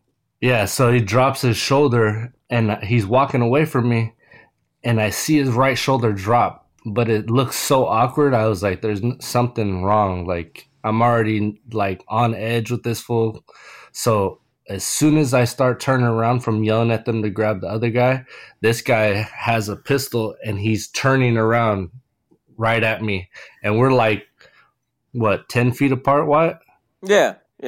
About 10 feet apart from each other. Now, hey, real fast. Like, if the story you told me is to believe correct, now you go and tell me if I'm true. You was actually walking up to him trying to fumble fuck with your fucking iPro, right? Yeah. Yeah. So like you walking up fucking fuck with your glasses and you got your fucking M4 fucking military issue assault rifle fucking kind of half-ass cockeyed, and this motherfucker drops his shoulder and you fucking see it and just throw them glasses to the side and be like, fuck it, and just smoke that motherfucker.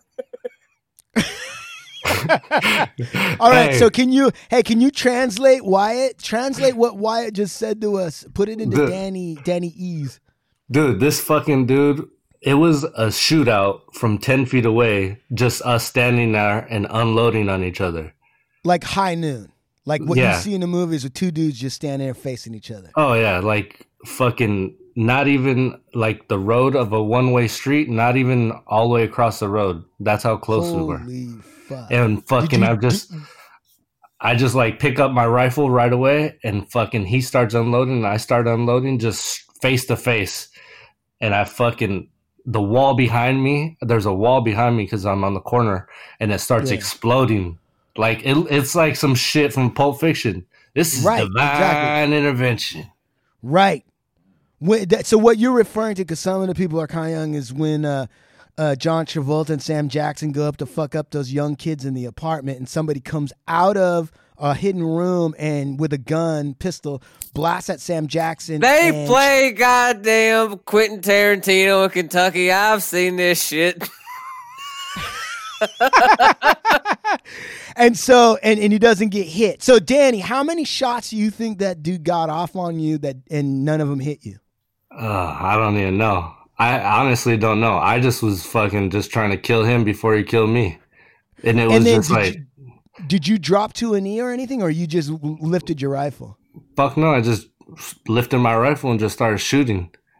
Damn. And the best part about it was the part that Wyatt loves the most about this whole story is he's like, Danny, you remember that time you crucified that motherfucker on Easter? Because literally, I shot the gun out of his hand. I shot him through both of his hands. Yeah. Shot him in the stomach, and then this motherfucker perceived to run. Like literally run down the street. And I was like, oh, I'm gonna go get this motherfucker and finish and kill him. And fucking everybody and their mama is right behind me like, oh, I want to kill this guy too. And everybody lit him up. There was 240 Bravos and all kinds of wild shit trying to kill this motherfucker. I almost killed me. I was like, fuck. I was like, hey, stop fucking shooting, you fucking idiot. You're going to shoot me in the back. Danny gave him the first 10 rounds tops. The other 150 rounds was coming from everybody else. They all wanted to join in after Danny tenderized the motherfucker. Dude, hey, you're tripping though, because it's like this fucking adrenaline that this dude was on to make it that far and have all this happen. I fucking bust through the door of the house. He has some old lady and kid in front of him. Y'all ready to hear some shit? Y'all ready to hear some shit? Y'all ready to hear some shit that'll get you in trouble? Like I ain't supposed to say it in like soft ass California, but I'll say it. Do it. All right. I used to say Iraqis have deer blood in them. Why is that? Because I don't know if you've ever shot a deer, it'll still run 500 yards. Absolutely. You got to follow the blood trail. Yeah. You know how many of my days in Iraq was spent following like, shit, here it is. There you go. Do that. There we go. All right, Danny, keep going. So this dude was full of bullets and you're still chasing him. Yeah, like literally. Fuck. So I fucking get to him. He's got them as human shields. He's got a little girl right there. I'm like, fuck. So I can't shoot him. So I grab the kid, boom, fucking throw him to the side, boom, kick him right in the stomach, and he has a hole in his stomach. His guts just come out. Boop. So there's like intestines like hanging outside of his body from a hole. And fucking this motherfucker. I remember this wound very, very, very well. Do you know what it looked like? What did it look like? Like he had like probably 10 holes in his stomach, and like it looked like somebody got some Bubblicious, blew it up, and like held it in 10 different spots around his stomach. It did. I was like, damn, that's what intestines look like. God damn. So That's a great story. Why I had to patch him up for about patch him up. And didn't nobody want me to patch him up. Let me tell you the truth. Let me tell you absolute truth. This is what I told these motherfuckers. I'll tell you now, sir. What you got to do is you ain't never had better training in your life than what's happening right here in front of you. There ain't no training dummy that's a $500,000 or nothing that's going to be worth this. Imagine someday you have this injury, and wouldn't it be nice if you were the third motherfucker I took care of who got 50-cented in Iraq? Yeah. No, you're making a lot of sense. Why it's like, why waste this opportunity to fix this fucking hubba bubba balloon belly guy when I could do it right now and learn all these techniques. This is the time to do it. And if I fuck up, it ain't that bad. I didn't hardly touch the motherfucker. I brought all the Joes over. I'm like, you apply pressure here, do that. You here, learn this, and everybody like left a better person. I don't know if he lived or died. But it was like the frog in biology class. So wait a second. You patched you. I mean, you guys did your best to patch him up, and you gave direction or whatever to the dudes. Is it possible that he lived? No, he didn't live. It's really, really, really, really unlikely. Yeah. No. Let me ask you this, Wyatt. What is it that What is it that nobody really knows about Danny that everybody should know? What's really the deal with Danny? Like you know him. Like, tell the truth. What the fuck is it? You know what? I think most people would look at Danny and not know. And like, I know Danny pretty well. I've known Danny for 12 years now. Do you know what? I've never seen Danny. I've never seen him out of control, angry, or something other than a very, very believable friend. So he's a stable. Now, I would say that because he's a tattooed, scary Mexican-looking fella. Tattooed, scary. And I tell him every time that I'm out with him, I'm like, "You get your scary ass away from me. There'll be no pussy hat out of here." That's but funny. I love him like a brother, and there's nothing I wouldn't do for him. He's the only friend I hang out with from the Army. Right. And he matters a whole lot to me, and his family matters a whole lot to me right now. So hey, is somebody cutting hair? Yeah, clipping nails? Who's playing with the scissors? Yeah, Put what those is that? scissors down, those clippers. Who's clipping around? I was fucking with this pen. Sorry. Yeah. Oh, you're clicking the pen. That's right. Okay. You That's a little nervous motherfuckers thing. like are struggling to hear me, but you hear this goddamn clicker. No, it's loud. No, we got it. We get it all. So let me ask you this. Okay, so we had Easter Sunday, crucifixion. What else? What else are Danny's greatest stories? Because he was kind of Danny's greatest hits. Danny's greatest hits. Because we kind of we got the humble version because Danny doesn't like to tell on himself. I will tell on him. Do it. Do it. Come and testify, Brother Wyatt. Testify to Danny's greatest hits. Actually, I won't tell on him. There's so much I'll never tell on him, but of course. He's a scary looking Mexican dude. But I will tell you the time that I thought he saved my life, that I'm positive he saved my life. Yeah. We were going out on an SKT mission. I think that Danny talked about those last time. Yes. And it didn't involve Danny, but we were going out with some people me and Danny think highly of, and also some people me and Danny think like, well, they were there. Right. We went to the purpose of a small kill team mission is you look for one person, you're gonna smoke them. That'll be that. But they have to be kind of obviously for you, kind of thing. We went to one place looking for a position, and we left it, and that might have been okay in most any other situation, but the dipshit that was in charge of us didn't move us. The Ranger Handbook says you're supposed to either go a terrain feature or 1,000 kilometers away. Right. He didn't. He moved us across the street. And when he did, I remember telling him, I'm like, hey, sir, you like that movie, The Alamo?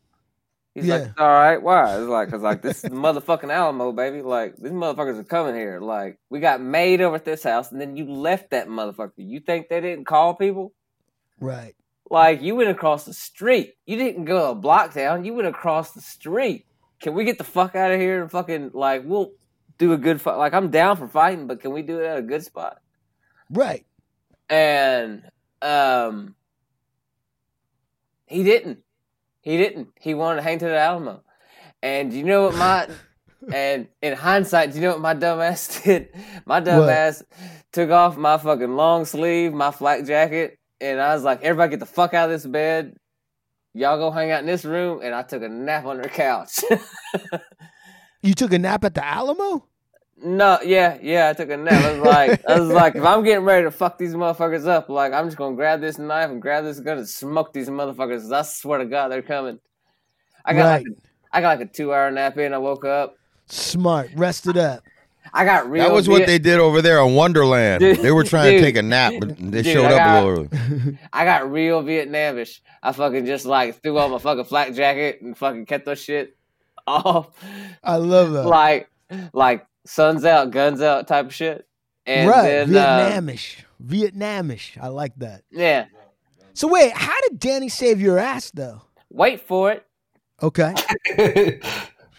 All right, and then all of a sudden somebody beats on the front door. Yeah.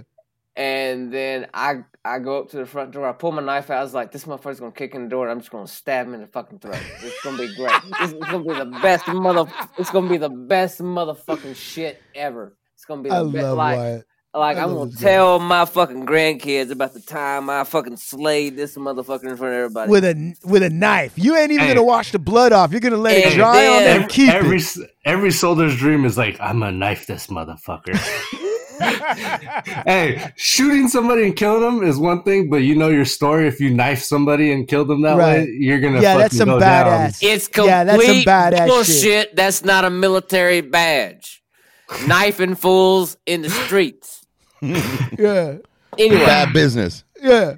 As I fucking go to check the door, some motherfucker tries to come in through the top and starts throwing grenades up on the top floor, and that's where some of our people are. Yeah.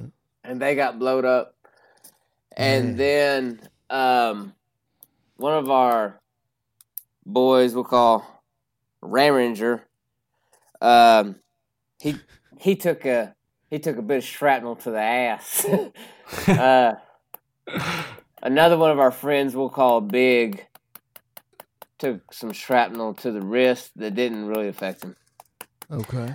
Another one of our friends who was called fella whose name I can't really remember in reference. He got a bad wound to the wrist that kind of fucked up his nerves in the hand. Stop hitting the pen. What? Sorry. And I think that was about it. But I had about 3 patients light up and really. So you're tending to the wounded. You're tending to the wounded. Yeah, well, like they're coming down to me. They're like showing me the wounds. I'm treating them. Got it.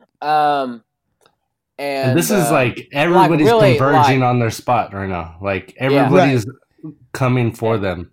Yeah. Right. And literally, this is my best medical moment. I was literally body rolling one patient to the next, treating, moving, next, assessing, coming back. Another patient would would come up on me. Biggs would tell me, like, think I'm okay? Like, fuck yeah, go kill people. And then he'd fucking go up. He'd shoot 203s at motherfuckers. And then that'd be that. And we fucking called out for help. And who should show up? Danny goddamn Salazar. Danny goddamn Salazar. And it just made everything make sense. I had I literally had no worries when I seen Danny show up. So you went back and took another nap. No, I didn't take a nap. I didn't. I went. You said Danny's here. We could chill out a little bit. Then everybody calm the fuck down. Danny just showed up. What did you show up with, Danny? Like, what equipment and whatever? Shit, we came with the corral because they started getting fucked up. I remember that shit too because it makes me pissed off. Because sometimes, dude, when you have motherfuckers in charge of you and they've been there just longer and they're in that position just because they've been there longer, it gets a lot of motherfuckers killed, you know? And it's cool, like, okay, they've been there long, so let's promote them, and this is a work environment when you're in the States. But when it comes to, like, your motherfuckers' lives are on the line, like, I don't believe that somebody should be in that position because they've been here longer, you know? So that's why they got fucked up like that. It's because somebody was there making those decisions and chose to put them in a building across from a fucking building that they got compromised from. You know what I mean? Right. So, right. Exactly. Now, risk. Real quick, let me tell you the funny part of the whole story, okay? All right.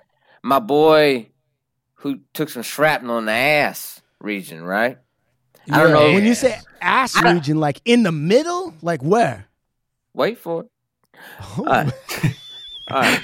So I don't know. Wait for it. I don't know what you know about the ass region, but it's connected to the asshole. Yeah, no, I got an ass myself. So I know a little bit about it.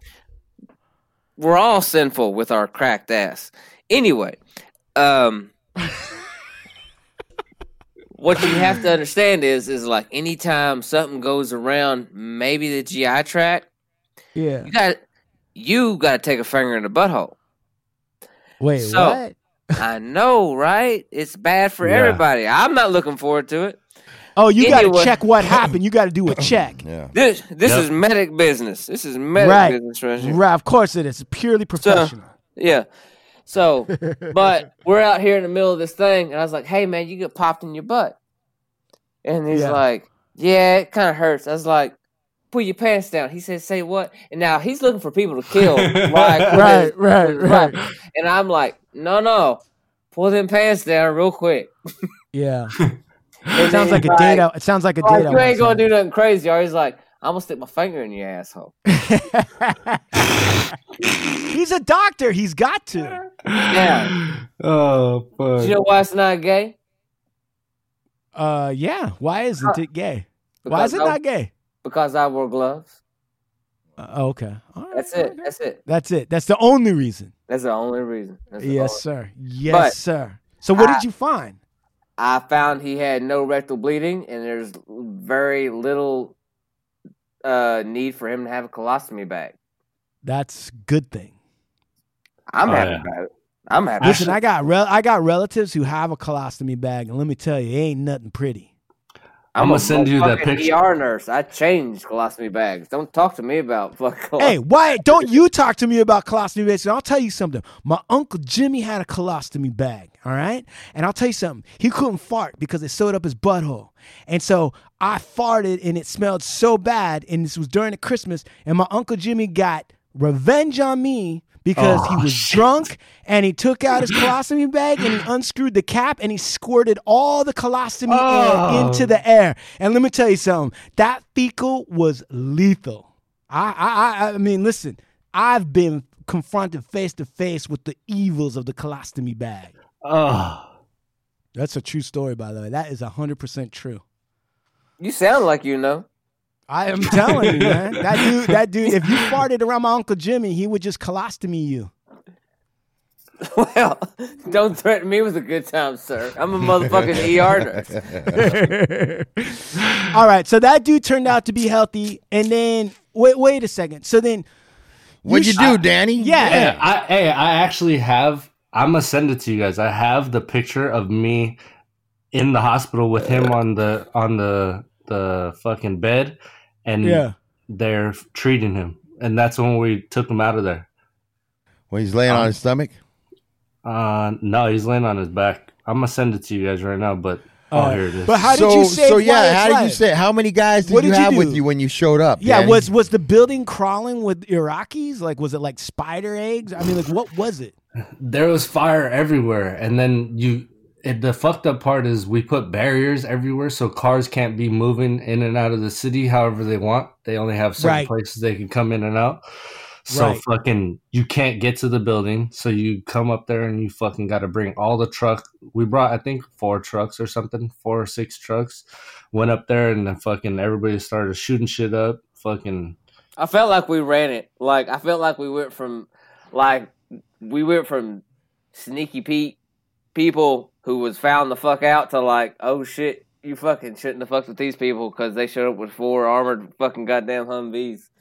Right. With 50 caliber. And then what did you do? You just started picking them off? Just fucking blasting fools? It's fuck. You just start fucking blasting everybody because nobody's out there unless they're there for that reason. You just start making an impression. That's what you do. You just start making an impression. And that's like that sends them to. That's like suppressing fire and cover. So that the guys you turn down the street and that motherfucker on the machine gun above you is just laying to waste everything. Wow. So you're getting inside a building. Right. You come in hot. Yeah. And then are you guys? And then so what happens? You guys clear a safe path for the dudes inside to get out? Yeah, we lock down the area, secure an area for them to come out, and they get out, hop in the trucks, and then we took them to the hospital. Right. And so Wyatt, in your mind, that's when Danny showed up and saved your life.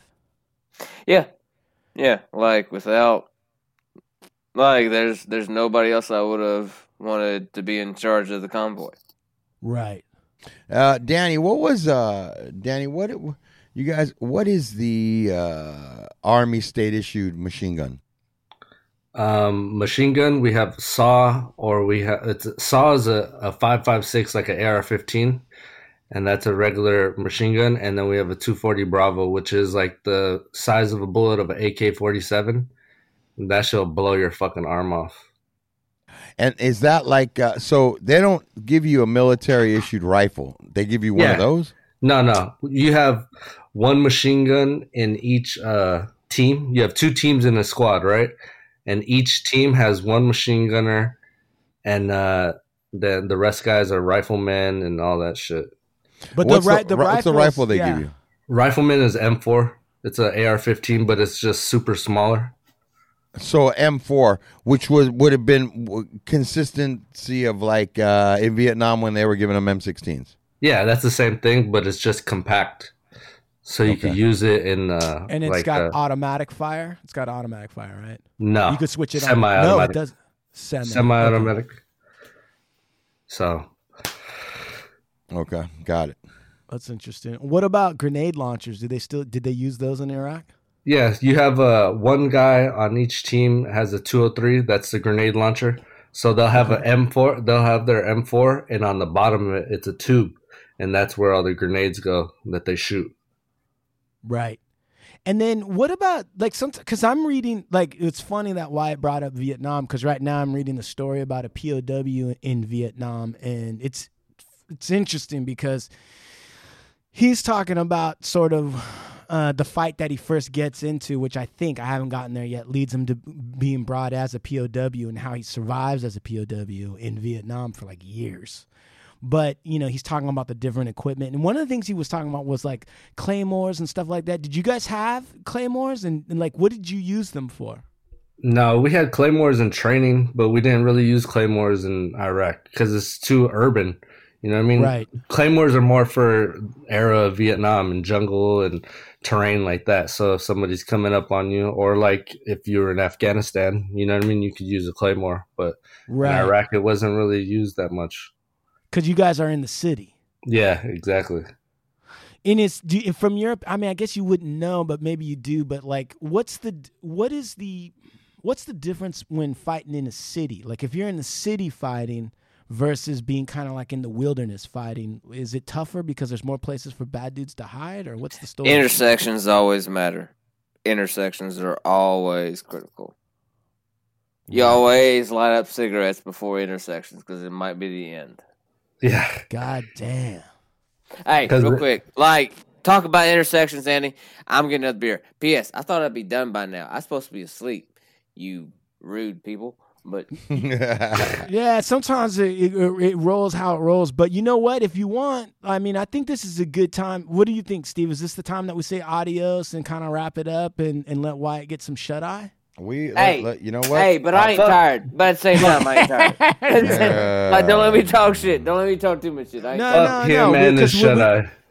Yeah. Hey, Wyatt, I'll get your beer. When you come back, I want you to give us an update on where you're at today, what's going on with you today before we sign off, all right? Yeah, all right, that's good. Because I feel like we got maybe a couple more shows on Wyatt, too. I mean, he's got a lot of stories. Yes. Danny and Wyatt showing up. Yeah, man. Right? These two dudes. I love it. And now that we're starting to figure out this remote situation, it might be a lot easier to do a lot of shows with Danny and get him rolling. Hey, Danny. Yeah. Right now I'm watching remember I told you on the phone the other day I'm watching this special, this Ken Burns special on Vietnam. I started watching it last night. Oh, it's really good, isn't it? Yeah. Really, really tells you the political history. You guys check that out on Netflix. Everybody that's listening, it's a great Vietnam historical,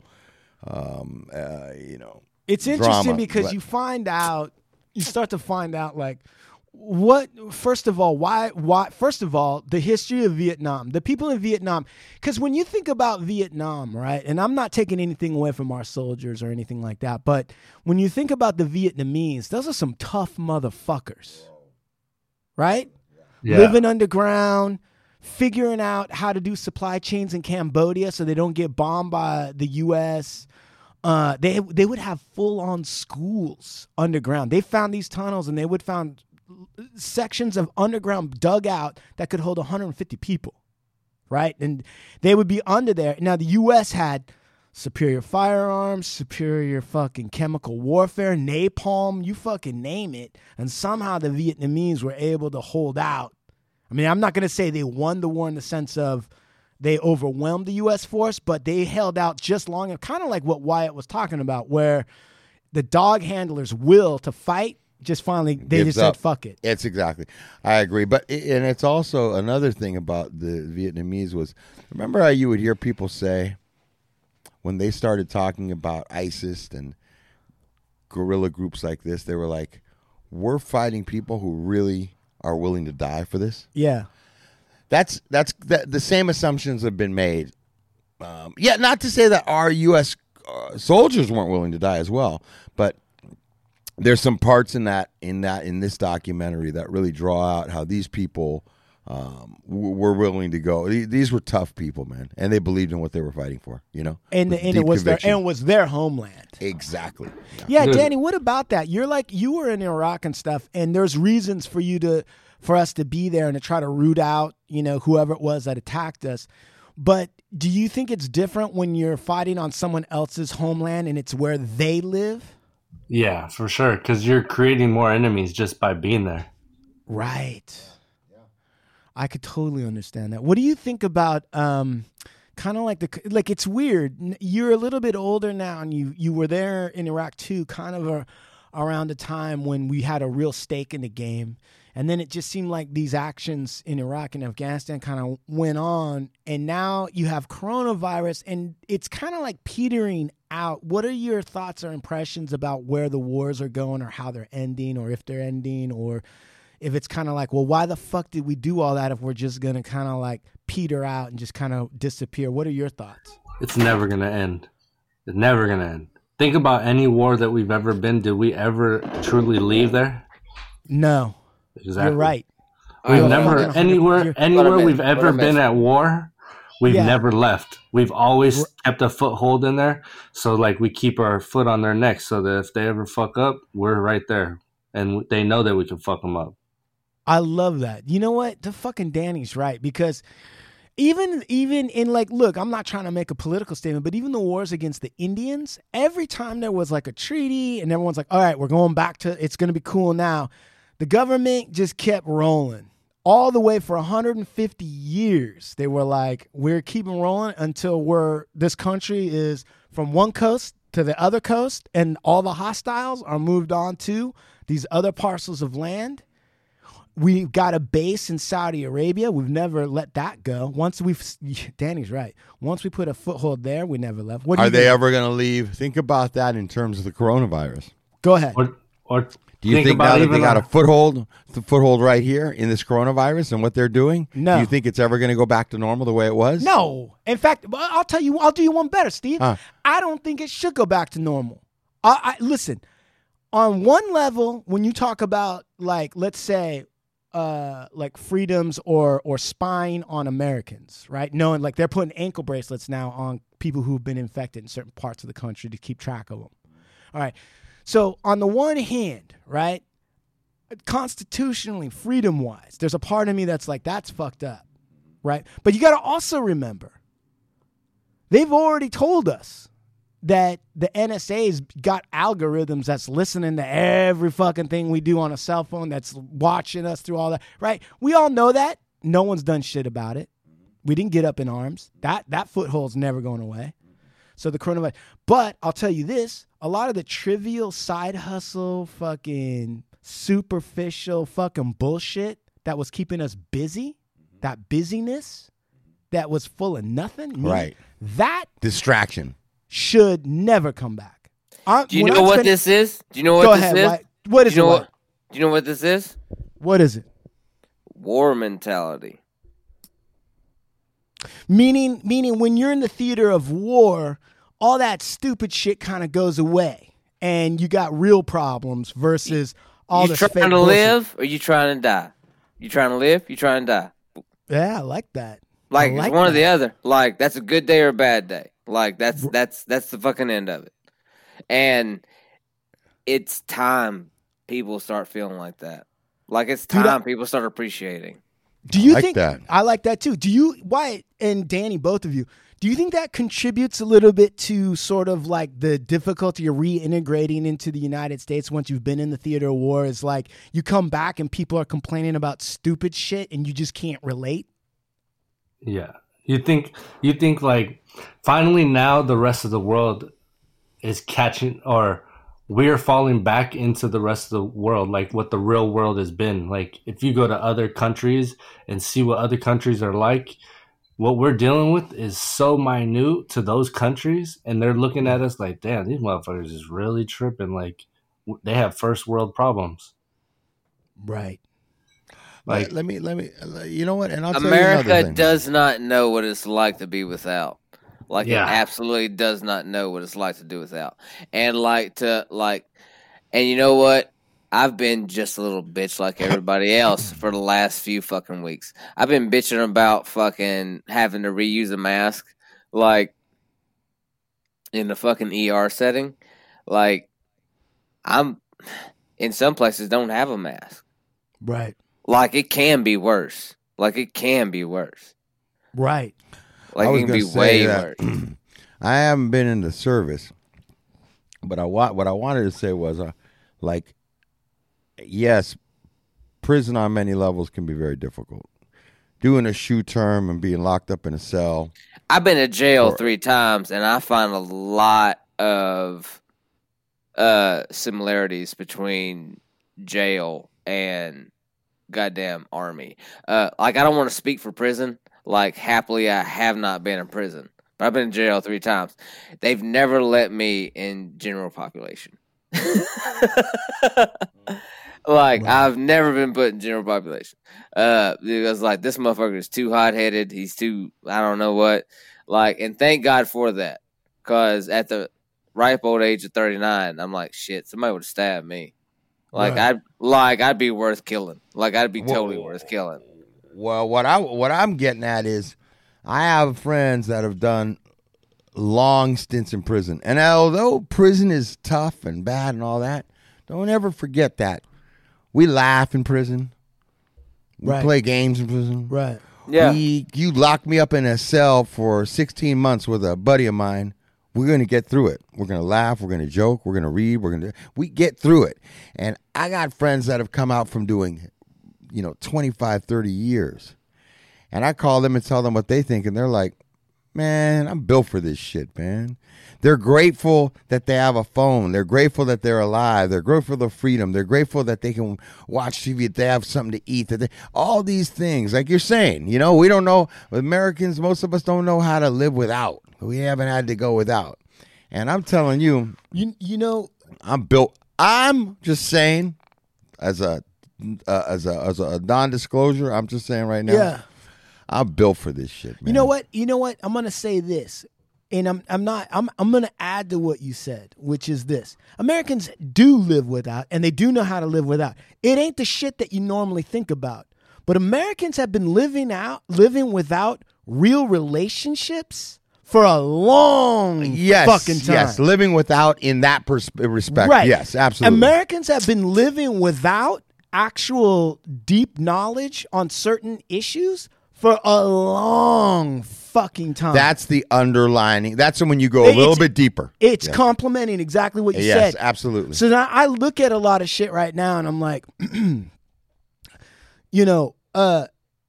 right now is a perfect opportunity for people to find out what's truly important to them and how to occupy themselves and how to, like somebody was telling me, like, if you don't come out of this thing, unless you're sick, if you don't come out of this thing with a new skill, that's on you. Right. That's on fucking that's right. you. That's right. So let me ask a medic. Wyatt, what is some people think the coronavirus is bullshit. I read sometimes people are like, it's just hype, it's not going anywhere. And then I see other things where they're like, dude, we have prisoners digging mass graves because we're expecting a lot of people to die.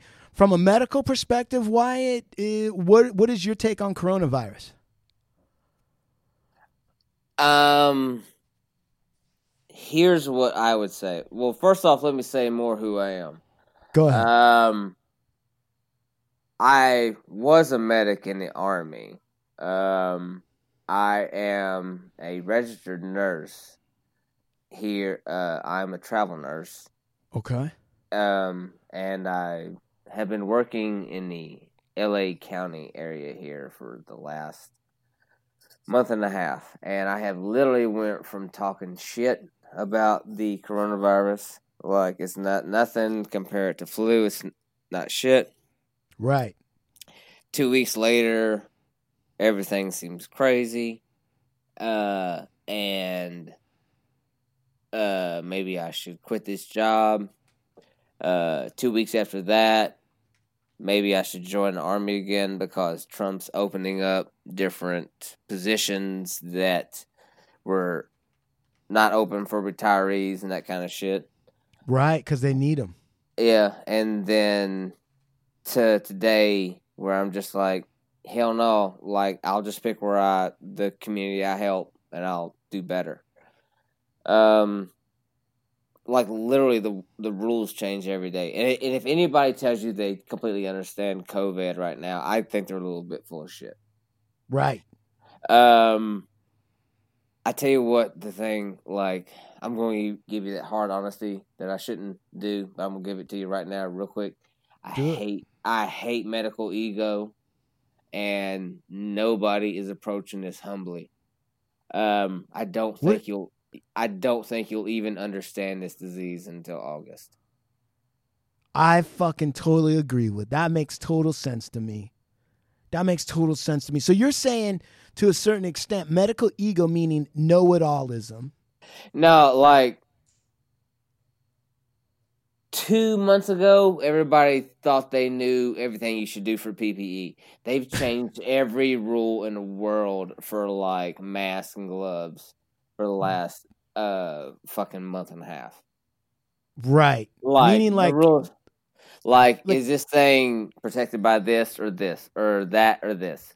Or should you have this many resources or that many resources? Like, literally, the rules are changing every day. My official statement on this whole process is like, I can't keep up. Right. And he's in the ER is what's crazy. Right. Yeah. No, Yeah. right. So he's Like- on the front line and he's with the people that may know the most. And again, they're learning as they go, if they learn anything. And he's saying it's not going to be till August till they kind of understand this thing. And that's Before not even every 12-hour shift, I get like a 15-minute meeting where I'm like, hey, this is how we're doing things today. And it has changed every day for the last 2-3 weeks. right. And all we know about is that they're just now, like at the regular people, we're just now hearing that maybe the World Health Organization's discussion on masks is incorrect, that maybe now people should wear a mask, even though it might not be 100% protective for a lot of people. Now the World Health Organization is already saying, like, you know what, maybe you should wear a mask because they don't know. I'm so happy you asked about something official. Let me go ahead and say none of this is official. I'm just some asshole who's should be asleep right now, and I'm 5 beers deep. Yeah. Leave me the fuck alone, okay? Yeah. So like before anybody goes and quotes me on fucking Fox News, fucking go ahead and quote this part. Suck a cock. This dick right there. I'm drunk. Leave me the fuck alone, okay? Right. I'm right. not responsible for my words. This is drunk Josh. You got to take it up with him, okay? Right. Having said that, Yes. be fucking humble in front of all this. Like, I'm not trying to be a fucking, like, I've been cocky about it, and it turns out I was kind of wrong. Damn, it takes a big man to say that. Like, I think we should give a shit. I think we should care. I don't think the world's seen anything like this in quite a while. Right. The last time I felt like this was on September 11th. Right. But I'm also very happy to be helping in it in a ER nurse fashion. Right. Yeah. Thanks, man. Thank you for your thank you for your service. Thank you for your service. We heard from go. Danny. We heard from Danny that you guys love that. So thank you for your service. Goddamn right. You goddamn right. Send all your love to this. Send nudes to @the Gray Man. This motherfucker has so he travels, right? He's a traveling nurse. He converted a Sprinter van to live in. Yeah. Nice. So that's why my family was like, hey, you just want to stay with us instead of staying in your van the whole time, you could live with us. That's wonderful. Your family, Danny? Yeah. That's awesome. Now, wait a second, Danny. So how are you doing? What's your take on the coronavirus? What's going on with you? Man, I don't know. I went and got tested yesterday because the other day I was at home and I was sitting on the couch and my son comes walking around the couch and he's 1 year old, so he has a diaper. Yeah. And I'm sitting there and I'm like, wow, the oxygen got different when he came by, and I was like, did this fool shit himself? Because I can't smell it, but I could tell there's the density in the air changed. Like, yeah, there's a humidity, a dankness. Yeah, something's in the air that's not right. Shit you learned in the army, but I couldn't hear it. Right, I couldn't smell it. I mean, yeah. Danny, real quick, is this your coming out party? Is this your COVID positive bullshit? You want to know what? Do you want to know what Medicumber sounds like? You fucking pussy. Imagine you got COVID and you go into this drunk Kentucky dude's the last thing you see before they put the mask on you. All right. So anyway, you saw the heat waves, right? You saw the heat waves coming from the diaper, but you didn't smell anything. No, yeah, I smelt the density of the air change. So I was like, what the? It sounds like a grenade went off more than a diaper went by. When it's about to rain, you know what I mean? Like when it's about to rain, you feel it. You're like, oh, the air got thick. That's how that shit was. Yeah. So I was like, what the fuck? And I tell my wife, and she's like, you're fucking full of shit. You're just trying to fucking not change the diaper. And I was like, sometimes that's true, but this time it wasn't. Right. So I was like, no, I'm fucking serious right now. Like, what the fuck? And she's like, he is shit. And she changes the diaper and she's like, you're so full of shit. And she's like talking shit to me. And I'm like, bro, I'm telling you right now, I was like, give me the fucking diaper right now. She hands me a diaper. I put it to my face and I'm like, I cannot smell this diaper and it's full of shit. And I was like, that's not okay. Yeah, that's not a good sign. That's one of the signs of COVID. All right, Danny. Here's like another idea for a test, okay? Like if you tell me you can't smell or taste nothing, Yeah. Are you ready for this? Okay. Shut the fuck up. Right? No. God damn it, I'm real. Like, This is ready? science, God damn it! For science, go. All All right. The hottest motherfucking hot sauce you could ever fuck with in your whole goddamn life. Like I'm talking like internet worthy shit. Right, like fucking ghost pepper or something higher than that. Yeah, like if you can't taste that, and if you just fucking gonna smile at me while you do that, I'd be like, this motherfucker got that bad Rona. Like he got Bad Rona. You know what? Bad Rona. You know what? You motherfucker, you could either have Corona Light or you could have Corona Extra. If you can't taste that shit, you got Corona Extra. Yeah, that's right. I got a question for you, Danny.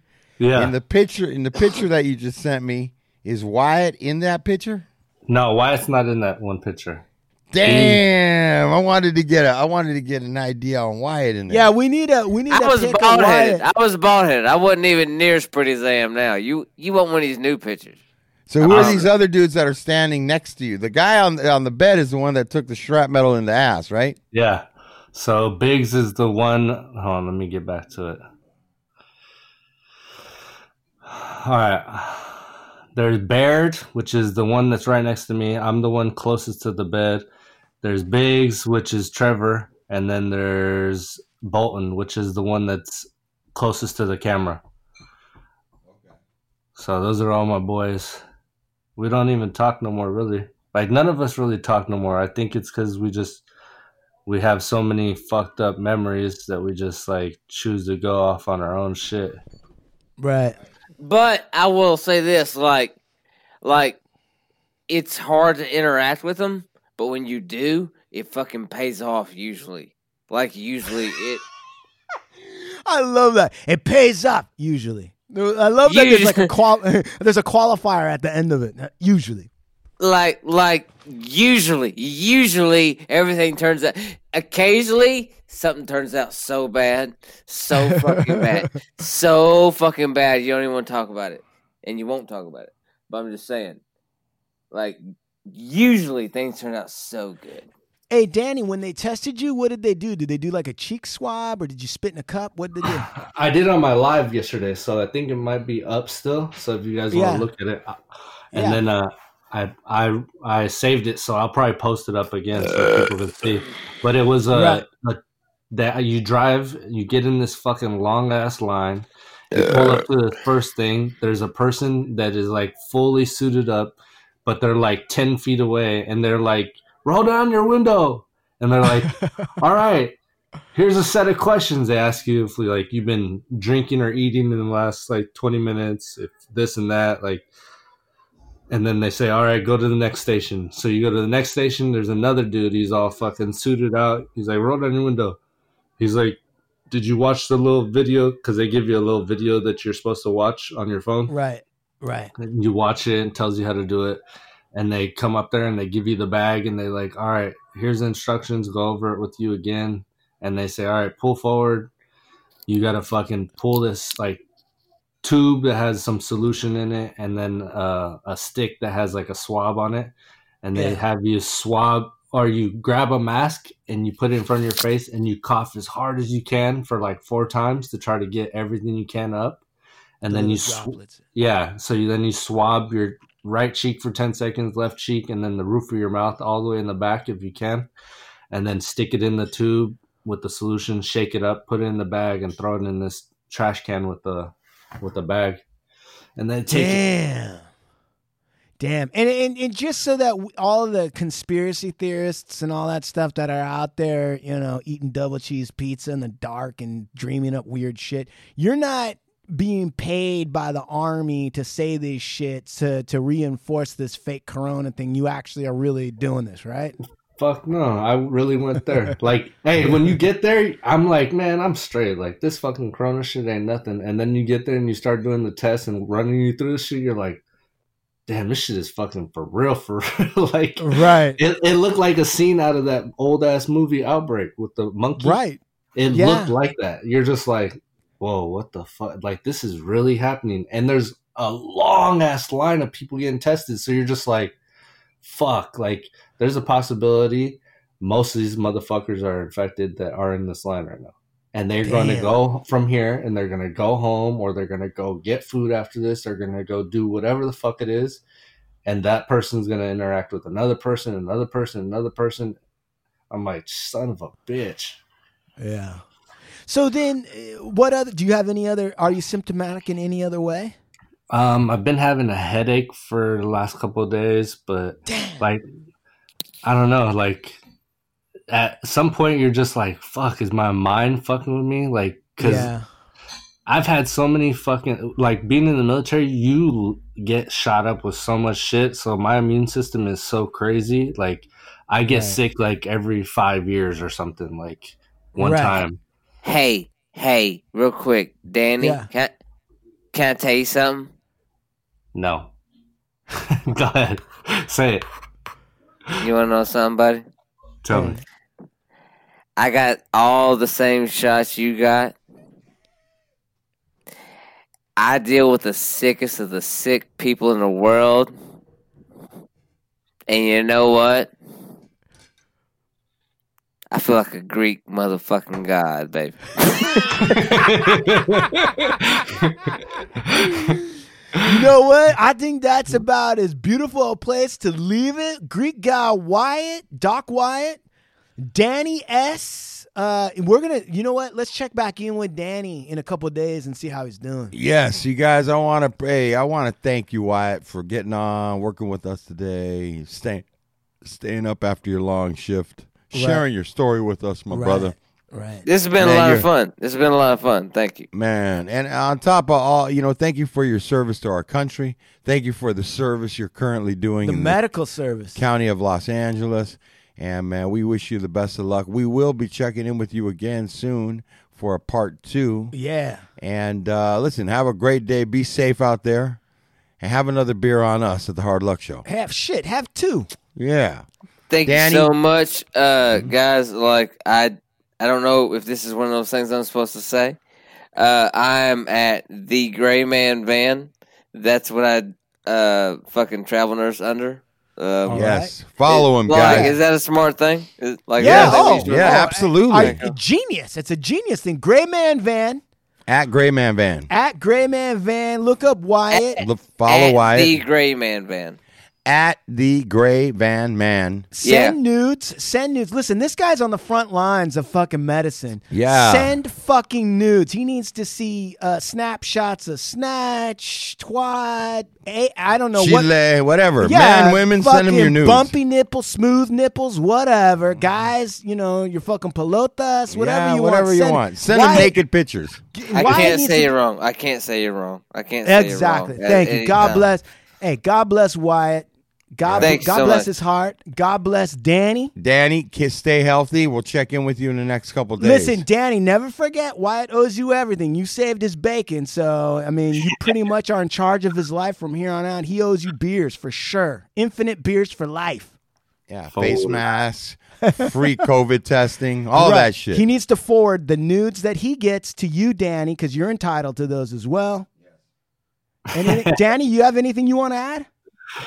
No, I'm just waiting it out. I've been locked up in my room for the last few days away from my whole family. And they just like come bring food to the room and leave and got masks and gloves and don't fuck with me at all. I'm like, I was like, shit. Enjoy this time, Danny. Okay? You're just doing it to not change diapers. And you should sneak out the back window. Put the pillows underneath the covers and sneak out the back window. Hey, tell them to slip you a bunch of mota or something you could smoke. You know what I mean? Like, have some good times in there. You got mota in there, don't you? I can't smoke because I don't want to fucking get smoked lungs and edibles. Hey, no, Steve. Tell Cookies to send them. I need to get some more.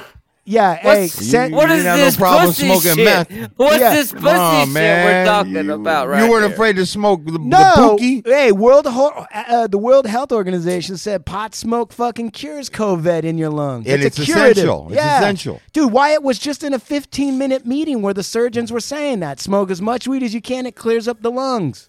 Ta-da!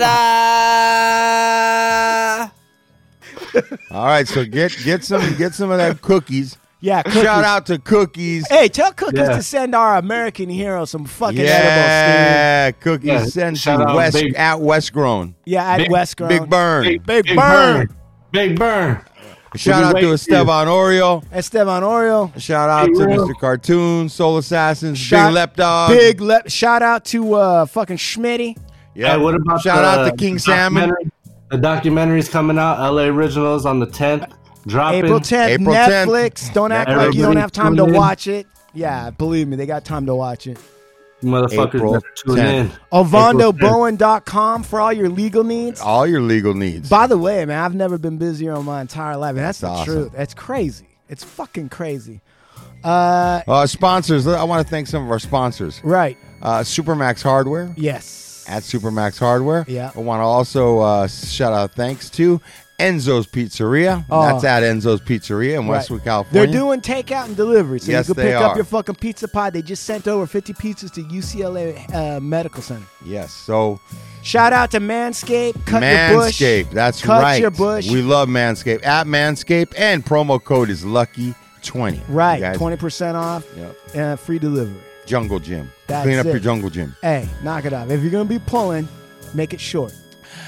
Adios, amigos, from the Hard Luck Show. Be safe.